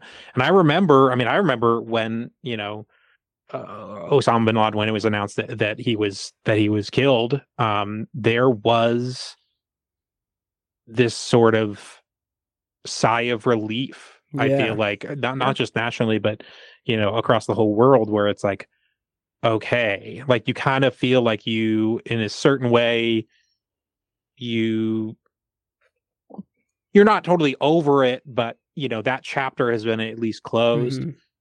Which would kind of make Kills the Iraq War, I suppose, and would have Corey being other jihadists that rose up as the result of 9/11. Yeah, and I'm totally spitballing. Well, but yeah, and maybe. Well, and it's not a one-to-one parable. Yeah, it certainly isn't. But I also look at it in terms of like a school shooter. Right. When school shootings, have become this thing, and every time there's one, there's we have the same kind of circular arguments about it, right? Like, right. And I think that all has kind of grown out of that same sentiment. If everybody had a gun, then everything would be better. And I mean, you look at Halloween Kills as that, right? Like that's kind of that logic where, Tommy Doyle went out and gave everybody a gun, and they all ran the streets, and like how did that work out for them? Yeah, and it didn't. But I very much looked at Corey Cunningham as kind of was made into a school shooter. You go back to Columbine and you go back to all of these other school shootings, and it always seemed like the prevailing sentiment is, oh, this is a kid who was bullied, and this is a kid, these kids were mercilessly bullied, and they had absentee parents or overbearing parents, and obviously Corey had that as well. It kind of, I think it all kind of the trauma part of that kind of all feeds into it together. So yeah, you're right. It certainly is. It kind of picks and chooses that a little bit, and it's not. I think it's more the aftermath of it, the way that people deal with a massive trauma, than it is a direct parable of the two of them. Right. Well, what were you guys saying about the Corey Cunningham, the name? Because I don't know what you guys are talking about. So my kind of thought was that, and Joe, I don't know if you're going to be on the same wavelength or slightly different, but my thought of it, because I know that you're a bit more in touch with the horror like genre, I think, than I am, but I kind of got a kick out of the fact that his name is Corey Cunningham, because Cunningham is the name of, I can't remember his full name, but he's the guy that made Friday the 13th. Yeah, and Sean S. Cunningham. S. Cunningham. There you go. Yeah, And Friday the 13th was an unabashed just rip off of Halloween. Like Friday the 13th was like they saw Halloween and they did that same thing. Same opening kill, essentially just, point of view slasher kill and all of that. So that's great. And I just love the idea that the character in this movie who doesn't necessarily take up the mantle of Michael Myers, but is trying to emulate Michael Myers and try to do the Michael Myers thing, is named Cunningham. I loved that as like a nod to the horror genre in the history. As Cunningham was the fake John Carpenter. Yeah, Corey Cunningham is the fake Michael Myers. Yep. So I got a kick out of that. I like that as well. Yeah. Yep. Yeah, and we were directly on the same page. Nice. Yeah, I didn't know the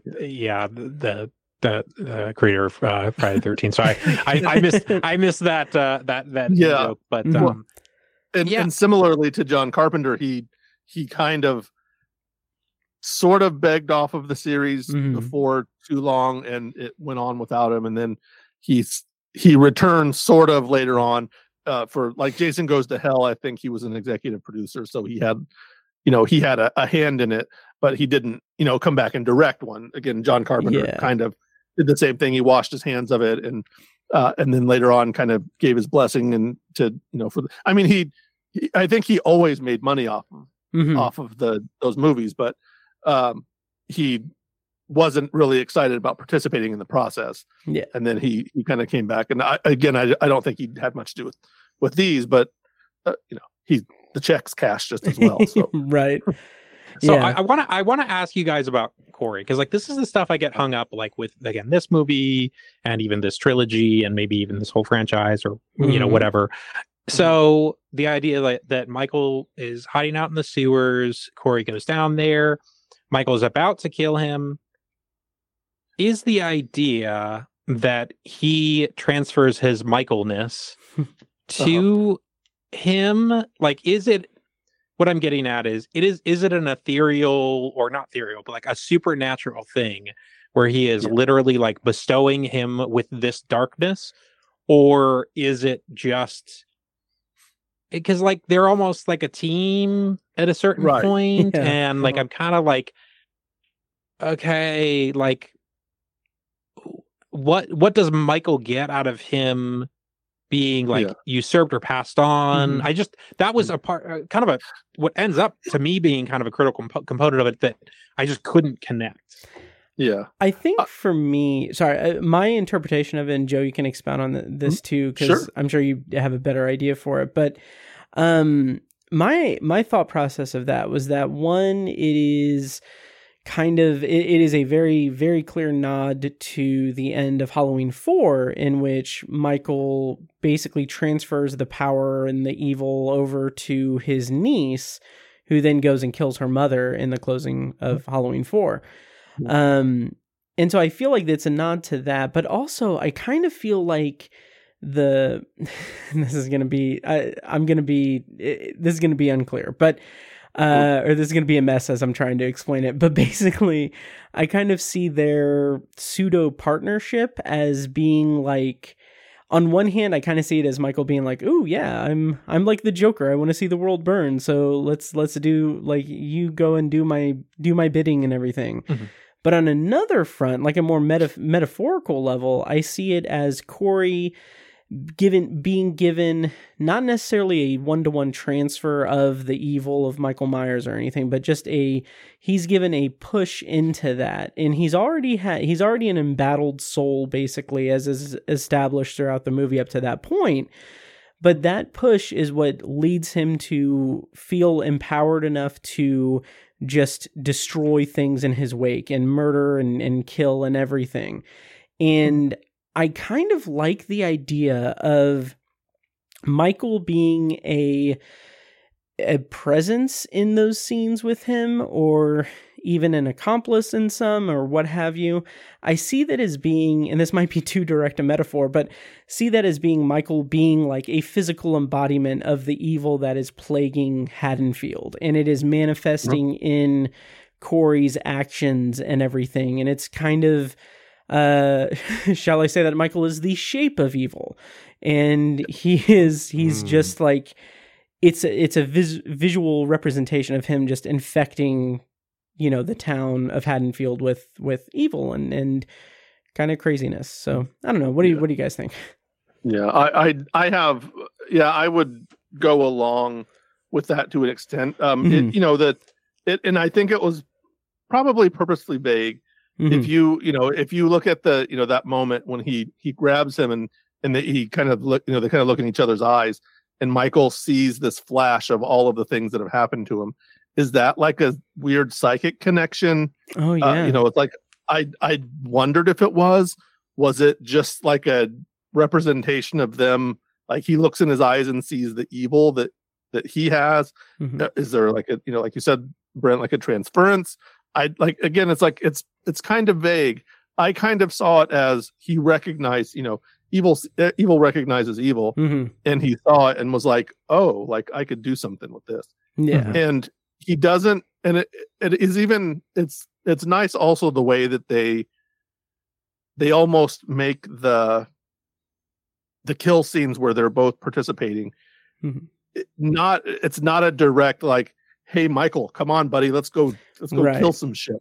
It's like Corey went out to do the killing, and even in that first time when they go to the doctor's house with the doctor and the nurse, he's wearing like a clown mask, which is sort of reminiscent of what Michael wore in the original Halloween. He wore like a clown outfit, but it was a different sort of mask. But it also kind of resembles the mask that Rob Zombie's Michael Myers wore as a child. Oh yeah. So there's a couple of those little nods, but it's also, also when the girl is running away, like Michael is there behind her, so it's almost like, I don't know that Corey necessarily was like, come on, let's go, we'll be partners, I'll be your Robin. But it's like, it's like, and he does tell him at one point to teach him how to do it. But it still is very much like he almost wills it. Corey almost wills it to happen. That, you know, it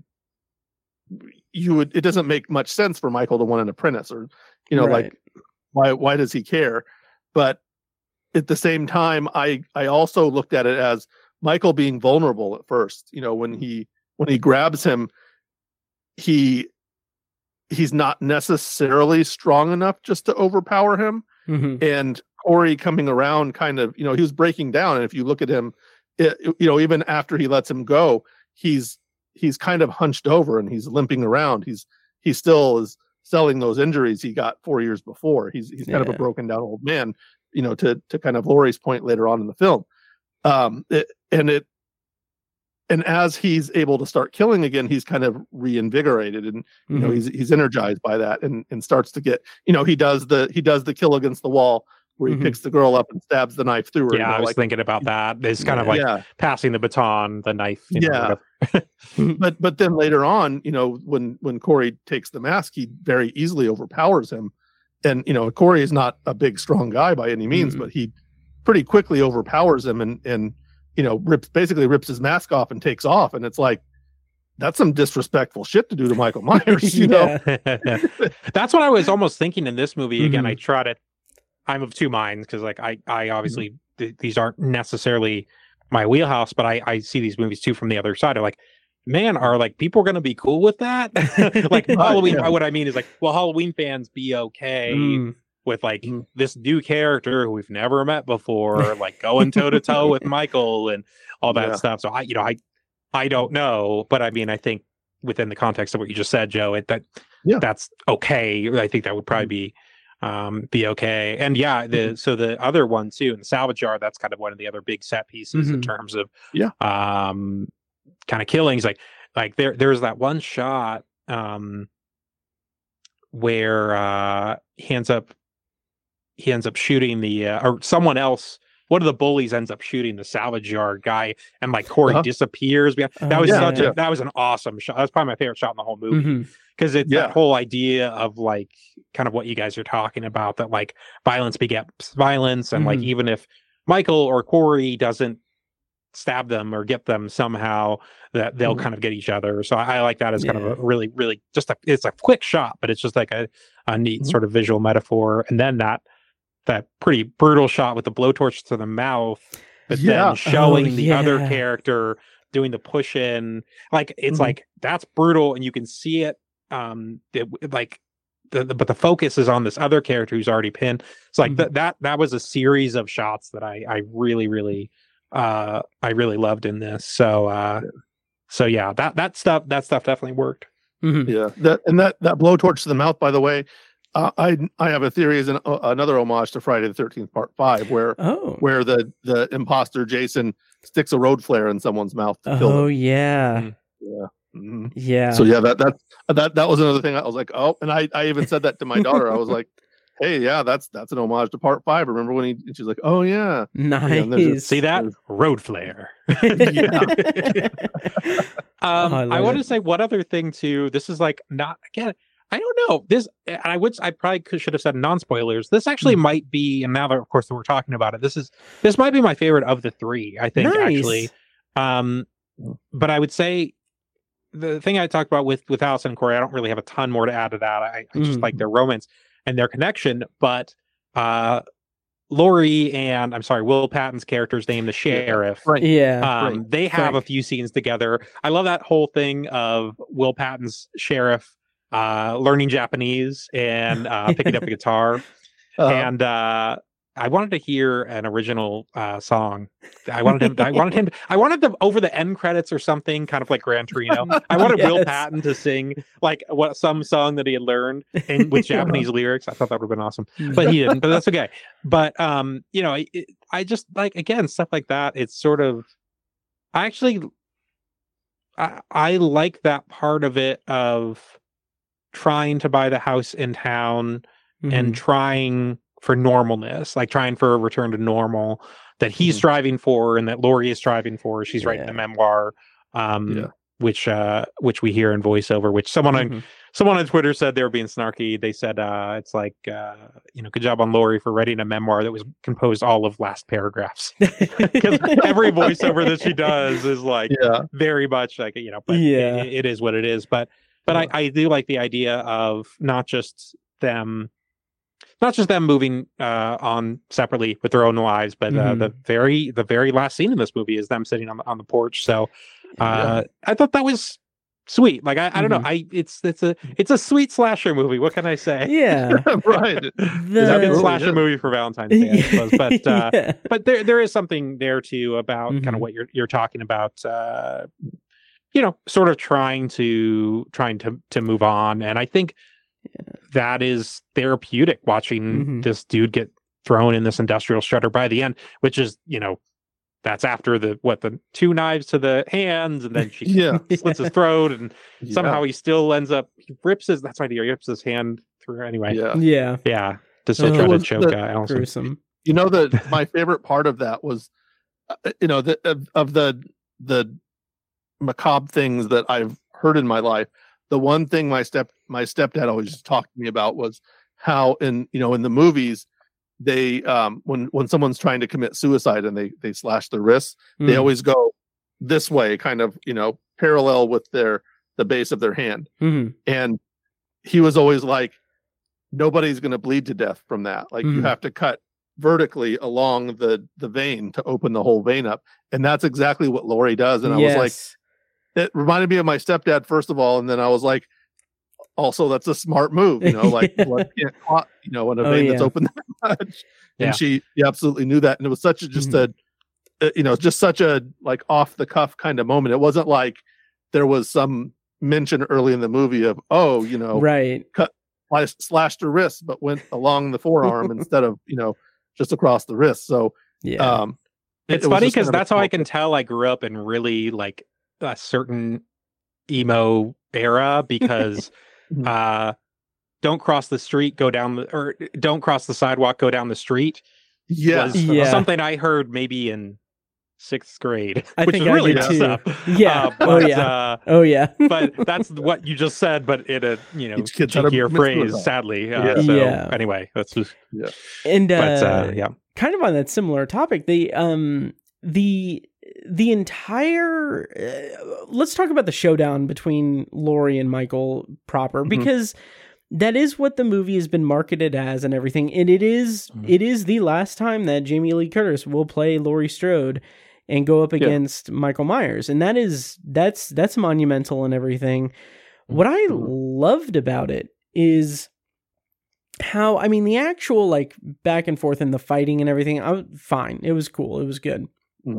But what I really liked about it is how, and really this is going back to her encounter with Corey, but like when she has the falling out with Allison, and then she sets everything up to where she calls about a suicide, and then she's doing this whole song and dance about it. And then I just loved that like move where it's like, oh no, I'm not going to kill myself. I'm here to I'm just reeling you in, like you get the fuck out or whatever. I loved that. But I did I also just really liked the conclusion of the battle for Allison, basically, and Laurie and Michael Myers. It was overall really satisfying in the end. So I thought it was oddly satisfying for as short as it was. But if you look at you go back to H2O, like that was a badass knockdown, drag out. Like, it was a traditional scene, and Michael's stalking her, and she's running, and she's also fighting back. And then, of course, the great ending, where she lops his head off with an axe, is like, that's, there's 3 really great Halloween endings. The first one, of course, where he's gone. Part 4, when that you referenced earlier, after where Jamie Lloyd, who, by the way, I don't know if you guys even remember this, is supposed to be Jamie Lee Curtis's daughter, or Laurie Strode's daughter, who was orphaned, and the woman she kills and I think she didn't actually kill her once they get into part 5. She just like wounded her. She stabbed her in a very Michael-esque way. Great cliffhanger. She killed her. I think she stabbed her with a pair of scissors. Yeah. And then in part 5, you get a very quick line of, she didn't kill her, she just attacked her. Oh, okay. She survived. Yeah. But then she's not even in the foster parents are not even in the sequel at all. Right. They're like out of town, and it's part 5 is an abomination on so many levels. But, Yeah. and that is a fun thing that Halloween at least did perpetually was, I mean, into its, sometimes to a bad degree, is try to make a story that continues on. Mhm. It's like, there's the Tommy Jarvis saga in Friday the 13th, but then it's mostly, just like random groups of teenagers. But Yeah. in Halloween, it kind of builds, it's like the Laurie Strode story throughout until, even Resurrection is the one where it deviates because, Mhm. Laurie's killed at the beginning, and then it, just is like, oh, here's a new group of kids. Yeah. But this is the place where they had that full continuation, and then David Gordon Green's like, no, forget all that. Yeah. But then there's still these little touches that kind of allude to some of those things. So it's just, it was, and I'm not even sure where I'm at right now, what I'm trying to say, but that's kind of the whole thing is, we had all that, Mhm. all of the big one-on-one showdowns. This one was oddly toned down, and Mhm. it wasn't a big dramatic moment where he died. She's just, she like literally like drops the refrigerator on him. He's pinned, and she just very calmly slits his throat, and Yep. then then slices his forearm. Although that moment where Allison grabs his arm and like breaks it is pretty gruesome, and it's pretty cool and gruesome, but it's Mhm. Also strangely, I don't know. It's another mark, I guess, another indication that Michael is now just an old man who can be overpowered. So. True. So a couple of things that one thing I didn't get and one thing that I didn't like. Will Patton's character, I wish had more to do. And Yeah. I felt like the first 2 movies, especially Halloween Kills, it sets up this traumatic past for him. This Yes. horrific mistake that he made when he tried to take down Michael Myers himself. And he's carried that with him for 40 years now. I was so certain that this movie was going to end up with him at least like trying to do something redemptive to that end, but he's damn near just a cameo in just a few scenes. Yeah. And I just thought that was just such a peculiar choice for the movie, for the trilogy as a whole, to set up such a pivotal moment for a character and then just not do anything with that in the third installment, because I felt like that fell completely by the wayside for me, and that was a disappointment for me. Yeah. I Yeah. agree. And they went to that all that trouble of adding those couple, like recreating the whole 1978. Yeah. And and showing his role, and then all of a sudden here they're just like, whatever. He doesn't, he doesn't need it. Yeah. He's happy where he's at. Yep. And the thing that I didn't understand, I didn't necessarily get why Laurie kept the mask on the coffee table at the end. I didn't even notice it the first time I saw it, but then I went back and played it again, and the Michael's mask is just on her coffee table, and it's like the last scene. I don't understand like the significance of that, like what that's trying to tell us. I don't know. Did you guys have any takes on that? Yeah, I didn't really, other than those last shots were mirroring the end of the original Halloween, where you see inside the rooms, you see that you see the empty rooms where he had been terrorizing her, and as kind of the last shots, and I know that like I said, that's another callback to that, but I took the mask sitting there as it was like her keepsake or something. It was like her final victory. But I don't know. Maybe there's something more to that. Okay. I just took it to be a trophy, but I don't know. And that they hang on that shot for long enough where I recognized it to be able to scan the room. But if they had cut it a few seconds before, I don't think I would have noticed it. So yeah. Interesting. I think that I think that my rationale for it would be, it just shows that the power is gone. Like, it's just a mask now. It's not the Shape. It's not Michael. Which I can appreciate, but I thought it was a little too vague for my taste. Yeah. Yeah. Is there anything else we want to talk about in spoilers for Halloween Ends? Boy, I think we've gone on for quite a while. I think so too. It's got to ends at some point. Yes. All right. Well, that is our review of Halloween Ends. How would you guys rank the trilogy itself now that it's complete? I think your comment about it being the best, 3-film, sequence in the franchise is certainly true. They, 78 and 2, if there had been a decent 3, would have, may have challenged it, but certainly 4, 5, 6, like as they're calling it, the Thorn trilogy these days. Again, I love 4. I think 4 is a very underrated, just an underrated movie. I mean, it's low budget and bad in a lot of ways, but the suspense of it is pretty strong, and it evokes a lot of the original. I think more than people want to admit, and but 5 is miserable, and 6 is maybe even worse. Paul Rudd notwithstanding. H2O is. I might call H2O a little bit overrated. I know you said you love it, but I think it's for me, again, you hit it on the head calling it the Scream of of Halloween crossed by Scream, down to Kevin Williamson as the screenwriter. And, it was fine. I didn't dislike it, but I think it was, for its time, it was fine, but it still looks a movie of its time very much. If you watch it today, it looks very late 90s. Oh yeah. And then the film that follows it is pretty miserable. Oh yeah. That's the one with Busta Rhymes, right? Resurrection. Yeah. Is that right? Yeah. where he he knows kung fu because he likes karate movies. So he can kung fu fight Michael Myers in the next karate movie. But yeah, it's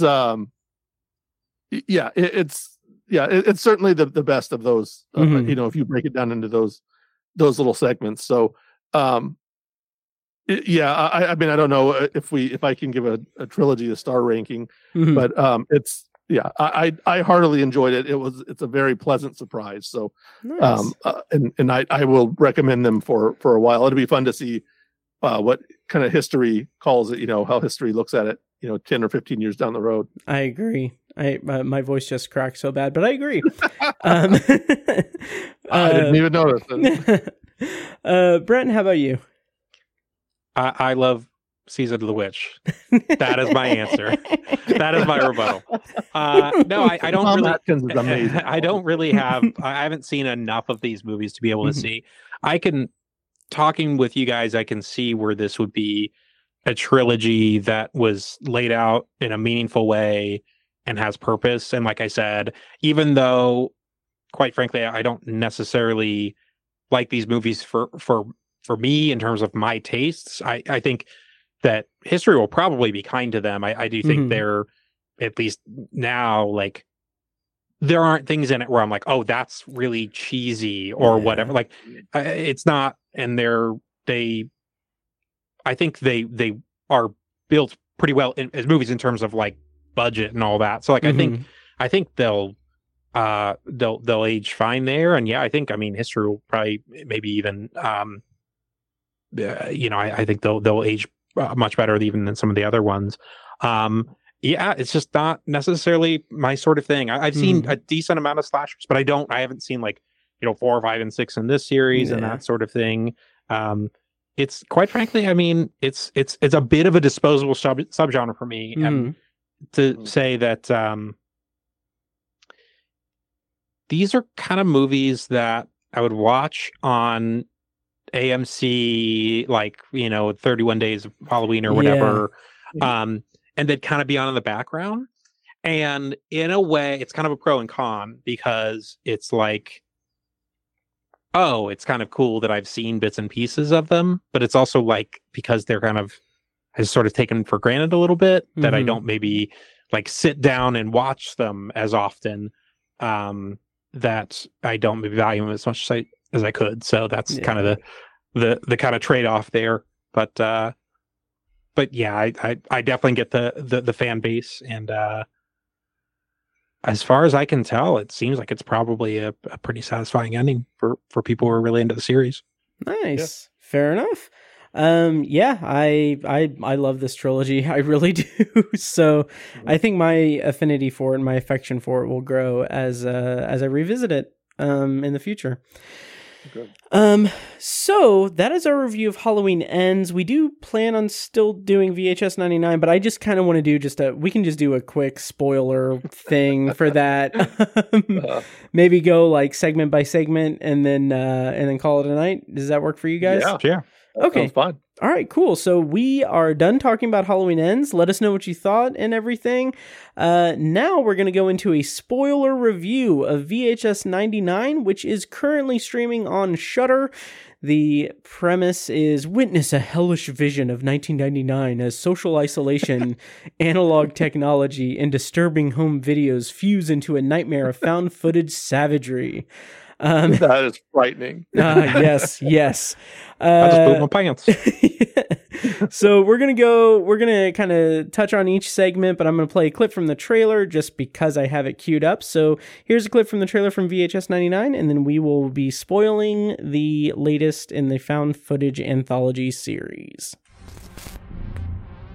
And welcome back! This is a very special episode. Spend the night in a coffin. Lily! Lily! The faster you breathe, the faster you use up your air, so you can't panic.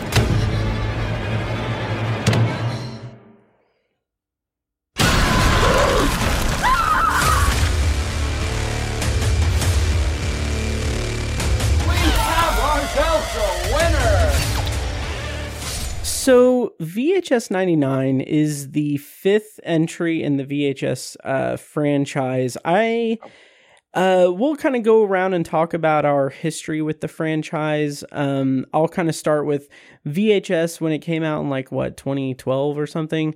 I was very excited about it. I went to a midnight screening at Keystone Art here in Indy, and I saw it, and it was one of the first found footage movies that actually made me feel a little bit motion sickness. I was just kind of lukewarm on it. And then VHS 2 came out, and I was more enamored with the idea of an anthology movie based in found footage storytelling that it was like this maybe a yearly tradition. And then it went into VHS Viral, which I don't know if you guys saw it, but is borderline unwatchable for me. It is god awful. I have no idea I don't know. But anyway, then last year, they released VHS 94, which I didn't get around to seeing last year, but I watched it, before watching 99, and that movie was amazing. There's some really great segments in that. It was fresh. It was new. It felt like they knew what they were doing, and the collection of segments were incredible. And then, yeah, I love that. And I was just excited that this franchise was rejuvenated. And now we have VHS 99. Next year, we'll have VHS 85, which is going to be cool. Wow. Yeah. Yep. And, so let's talk in spoilers about VHS 99. What did you guys think of the movie and your thoughts on the franchise and everything up to this point? Well, for me, I had only seen the first one. Oh, nice. I really enjoyed the first one. I thought it was, I thought there were a couple of legitimately really scary entries in it. The vampire girl one especially was the one that stands out in my memory. And I remember watching. And it's funny, I don't remember that much about it. I remember the grainy VHS look of it. I remember a couple of good scares, a couple of nice kind of low budgety gore effects that really kind of hit home. And then, but I didn't watch any of the others. And then I watched this one, and I kind of just felt like it felt like a retread of that. Again, that first one, which I think I saw in 2013. the formula. I saw the formula for sure. Once it gets going, and the kind of the interesting thing I think about the first one especially was that it was the different filmmakers making it, and each one of them kind of felt different to an extent.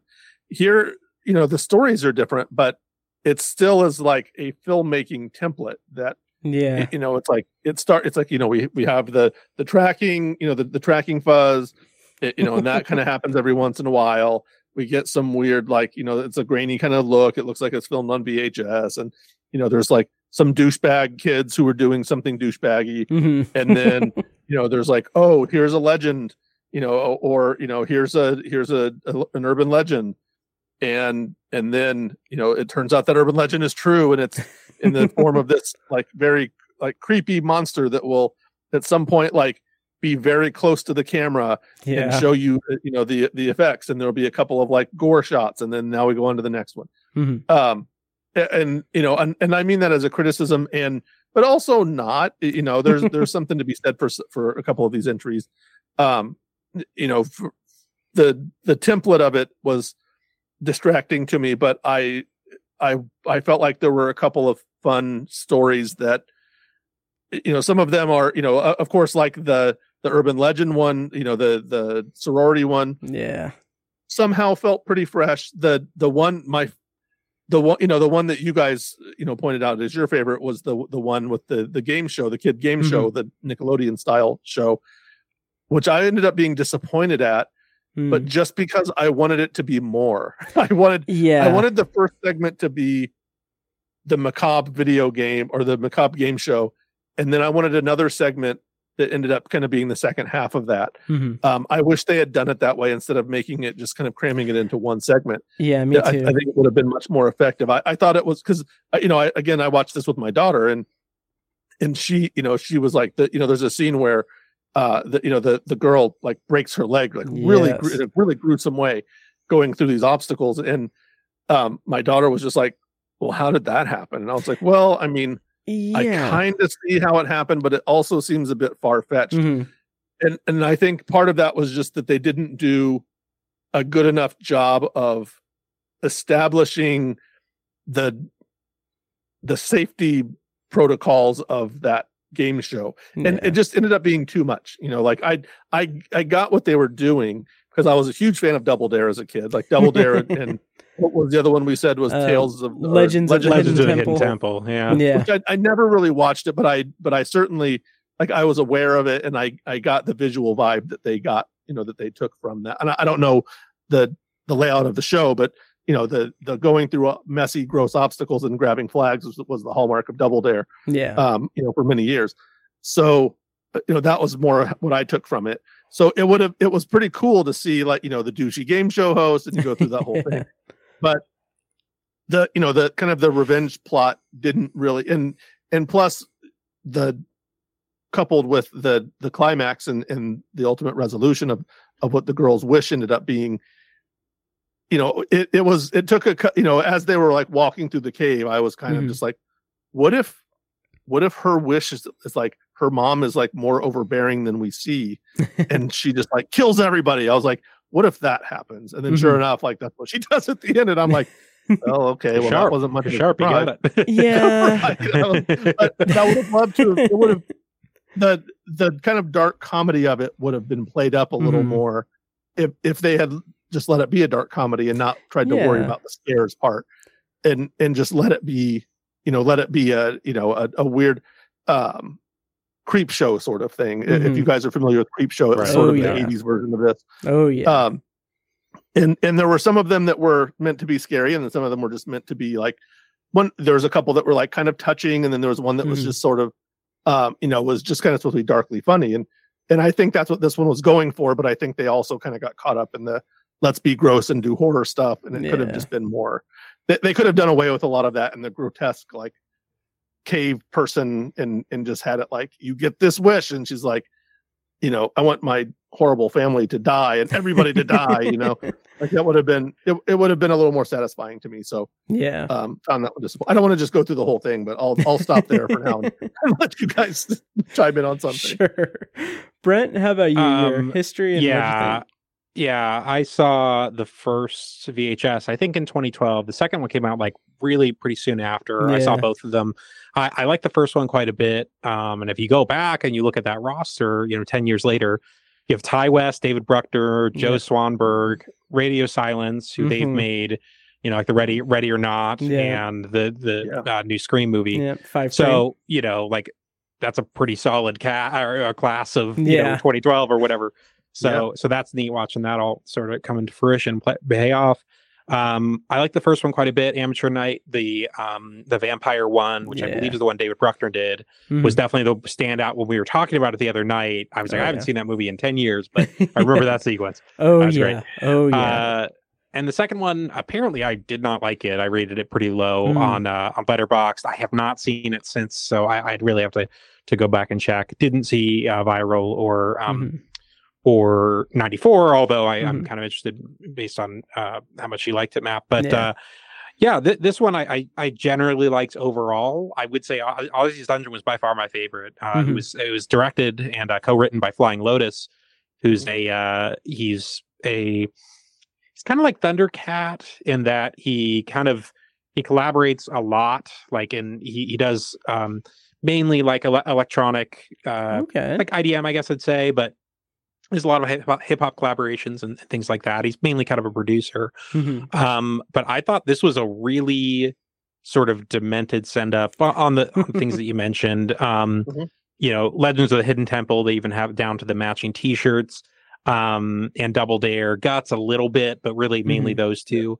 But I liked it with the final punchline of the thing when you're in the cave being, oh, it's like Legends of the Hidden Temple, but no, Olmec is a real entity.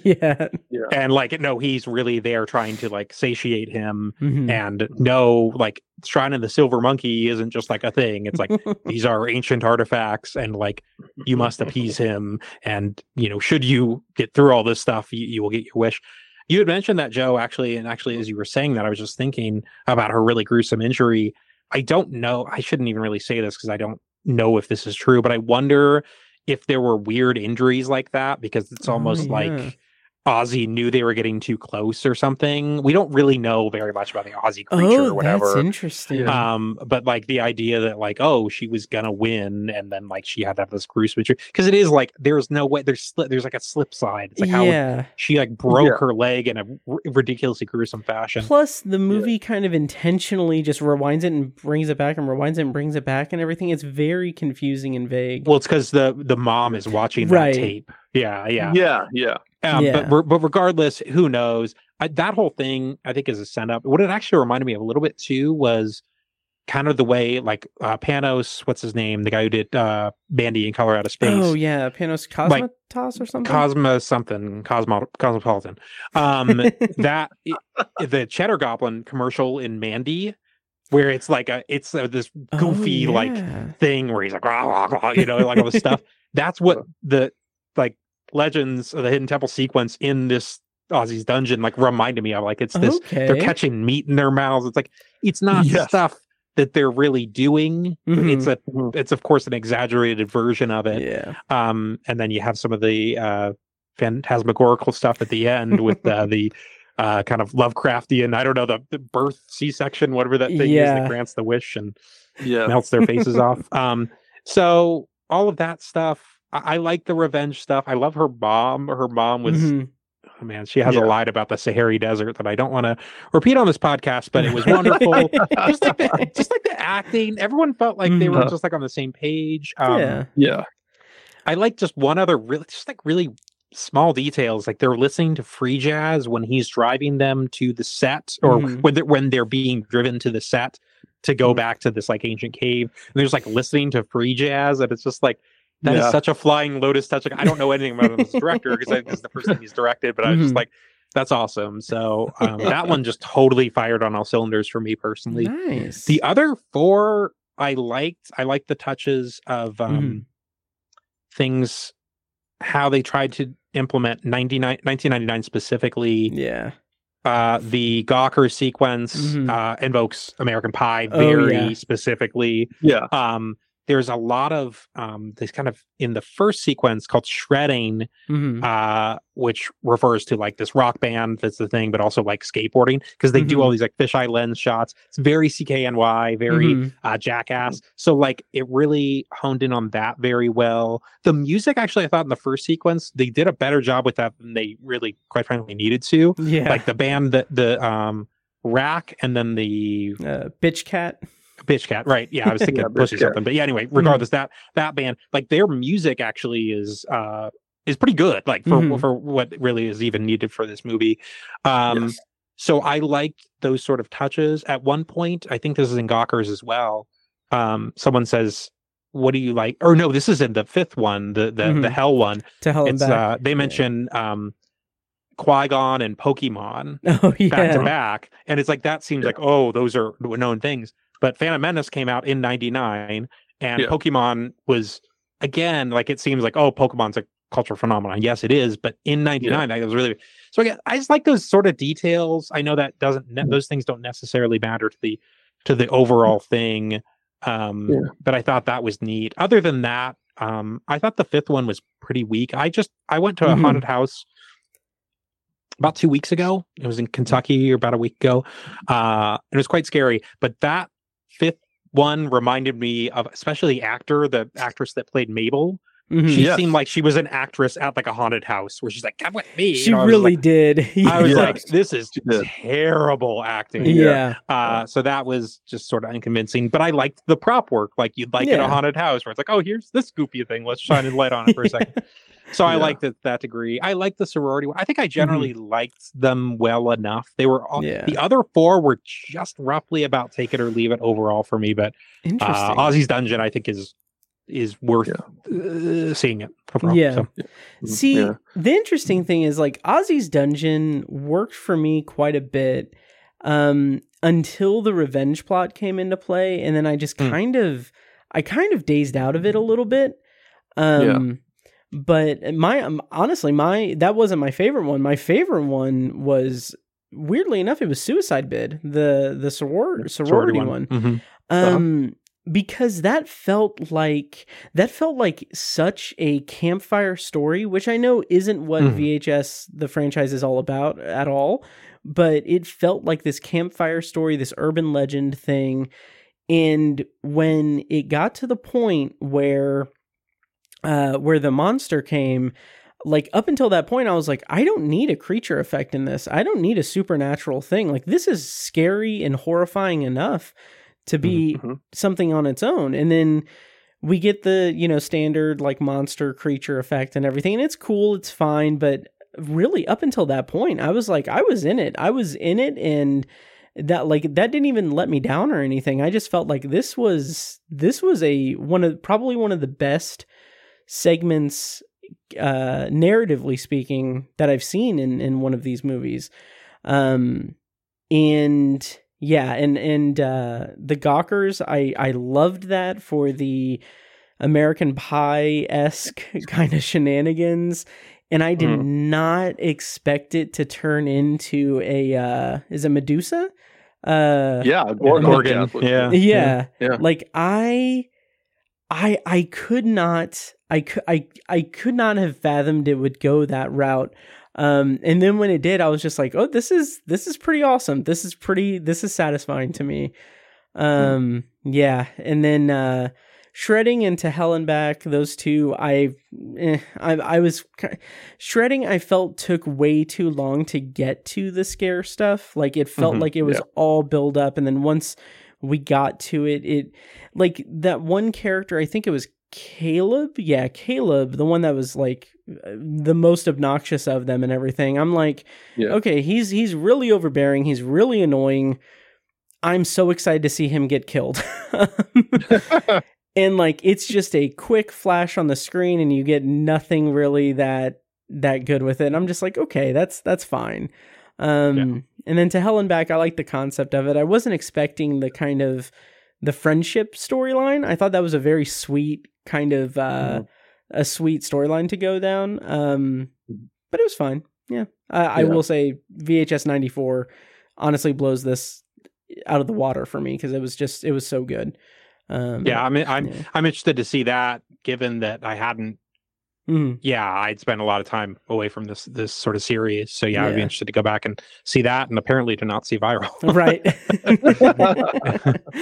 Yeah, it's funny because my To Hell and Back was probably my favorite one. Oh, nice. Okay. Although I will say, I found the two main characters to be insufferable. Yeah. And, just the way that they were like even that Mabel character is just like, dude, shut the hell up. Yeah. Like, shut up. You're gonna die if you don't shut up now.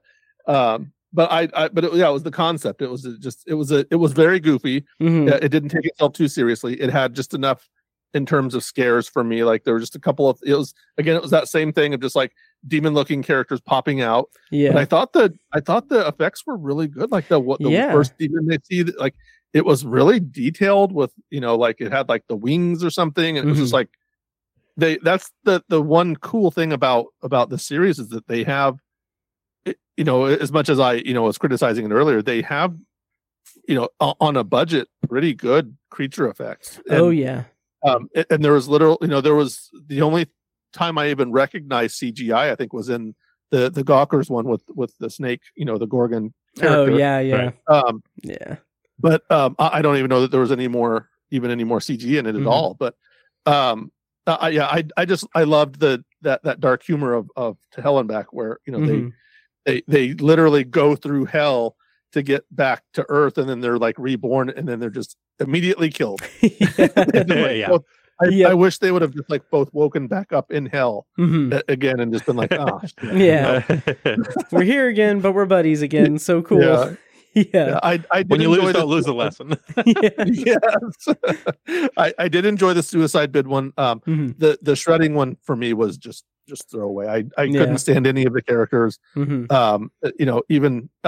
all of the characters pretty much are insufferable on one level or another. Are just they're completely douchey, in so many different ways. But the shredding, for some reason, it felt worse than the others. And in Suicide Bid, there was at least the protagonist of the piece that was likable to some degree, at least. So absolutely. She was good too. I mean, it's that whole thing of like Ryan Reynolds and Buried, where it's like a lot of it is not. Well, I mean, a lot of the segment is kind of her, kind of acting by herself and with spiders, and a really gnarly creature in that one as well.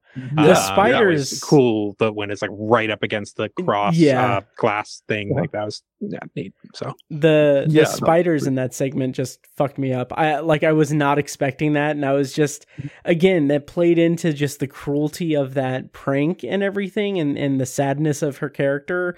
I was really impressed with that, and it skeeved me out so bad. It was bad.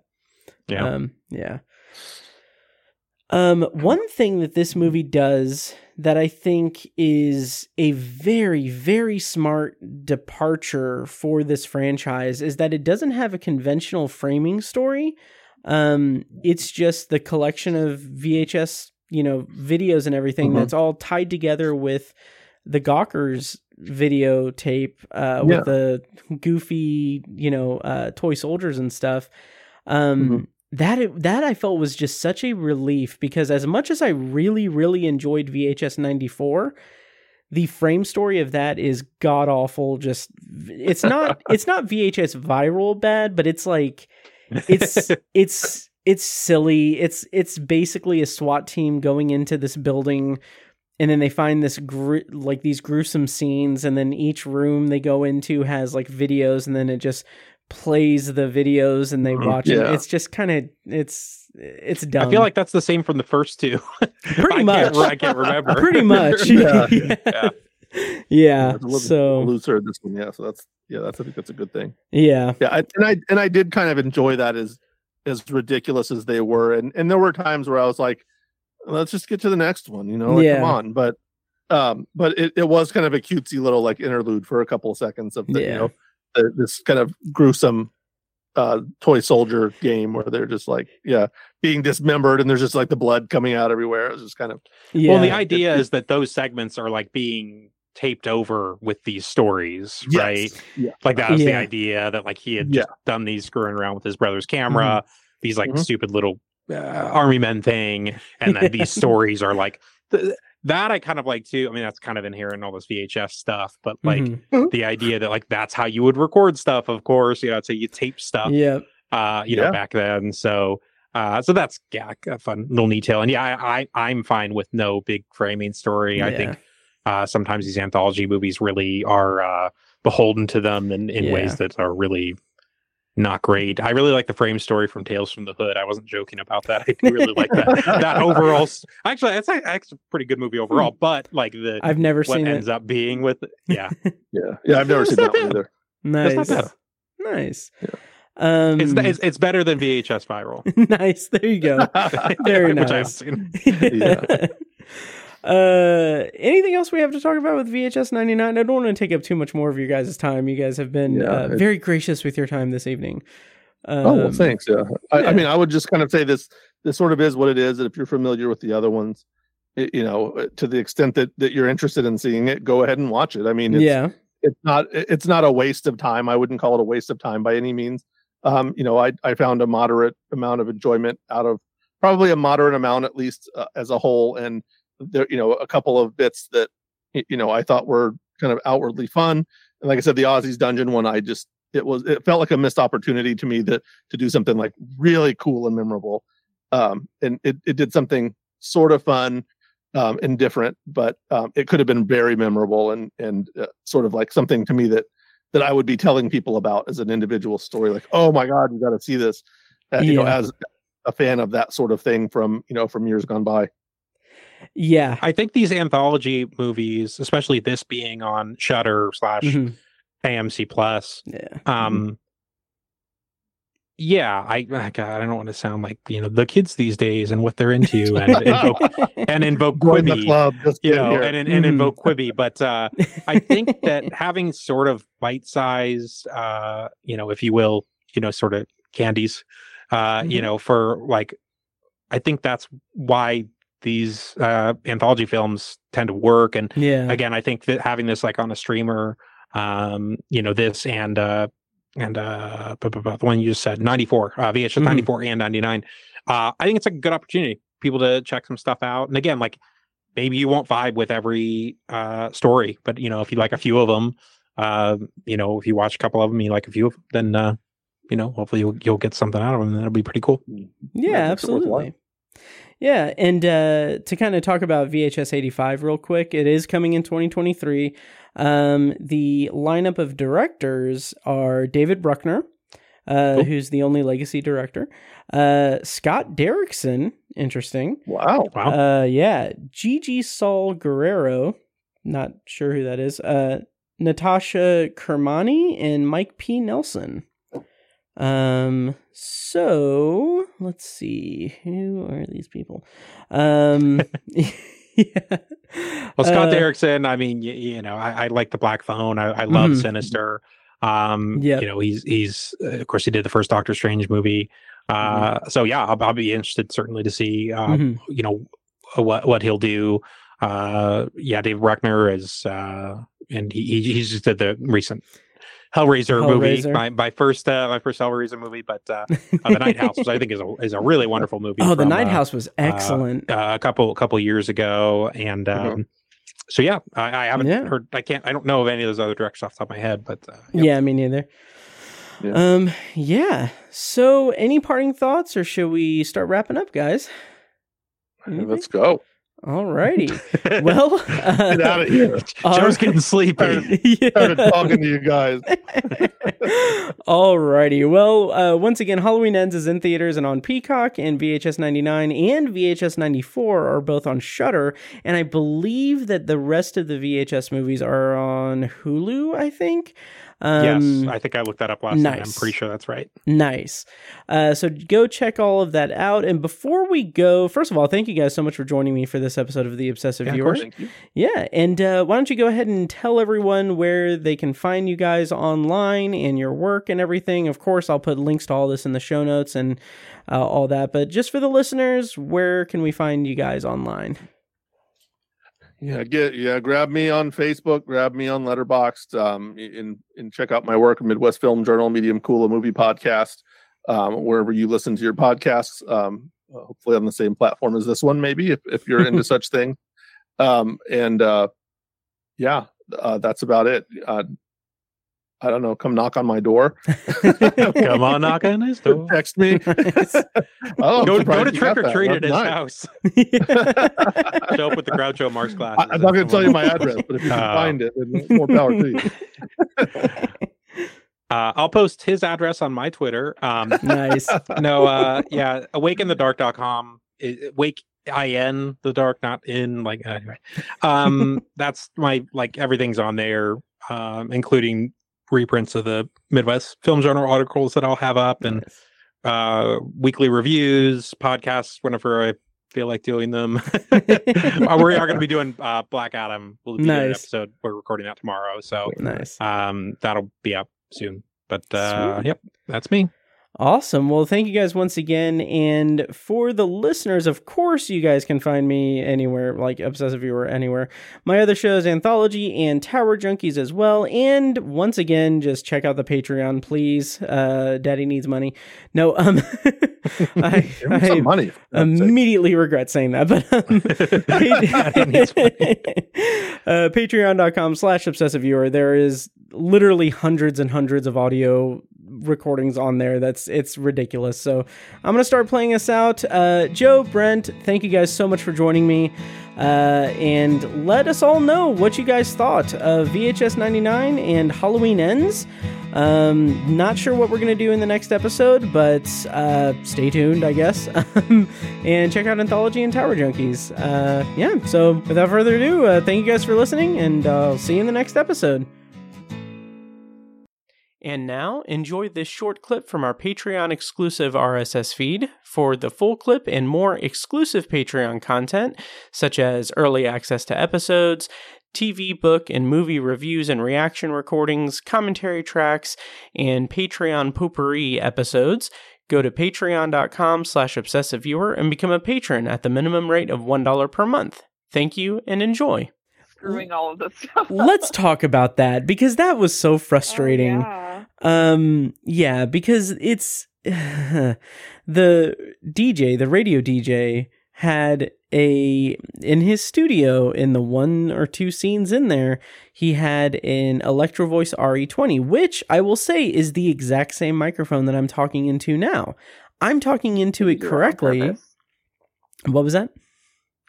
Did you purposely make sure you're using that one for the... I honestly, I did. But to demonstrate, the way that the mic is set up in that scene is it is vertical, and it's like it's vertical as if it's a side address microphone. It's not. It's a front address microphone. I'm talking into the end of it now to demonstrate. If I were to talk into it the way that he was talking into it, this is how it would sound. Hi, I am a character in Halloween Ends that does not know how to use a freaking microphone because I'm recording into the side of it or the top of it when I should be recording into the front of it. This is how it would sound. Sounds real nice. I know, right? You were being sarcastic, sounds right? Great. No. Yeah. Please don't break up with me. No. But it's funny because I was thinking about that because I'm mostly being facetious about it because, who cares? But also it's just so awkward and it's frustrating. Yeah. This podcast was edited and produced by Matt Hurt and presented by ObsessiveViewer.com. You can find links to all of our shows at ObsessiveViewer.com/podcasts. For exclusive bonus content, including reviews, commentaries, and B-roll episodes, you can subscribe to our Patreon at patreon.com/obsessiveviewer. Thank you so much for listening, and we'll see you in the next episode.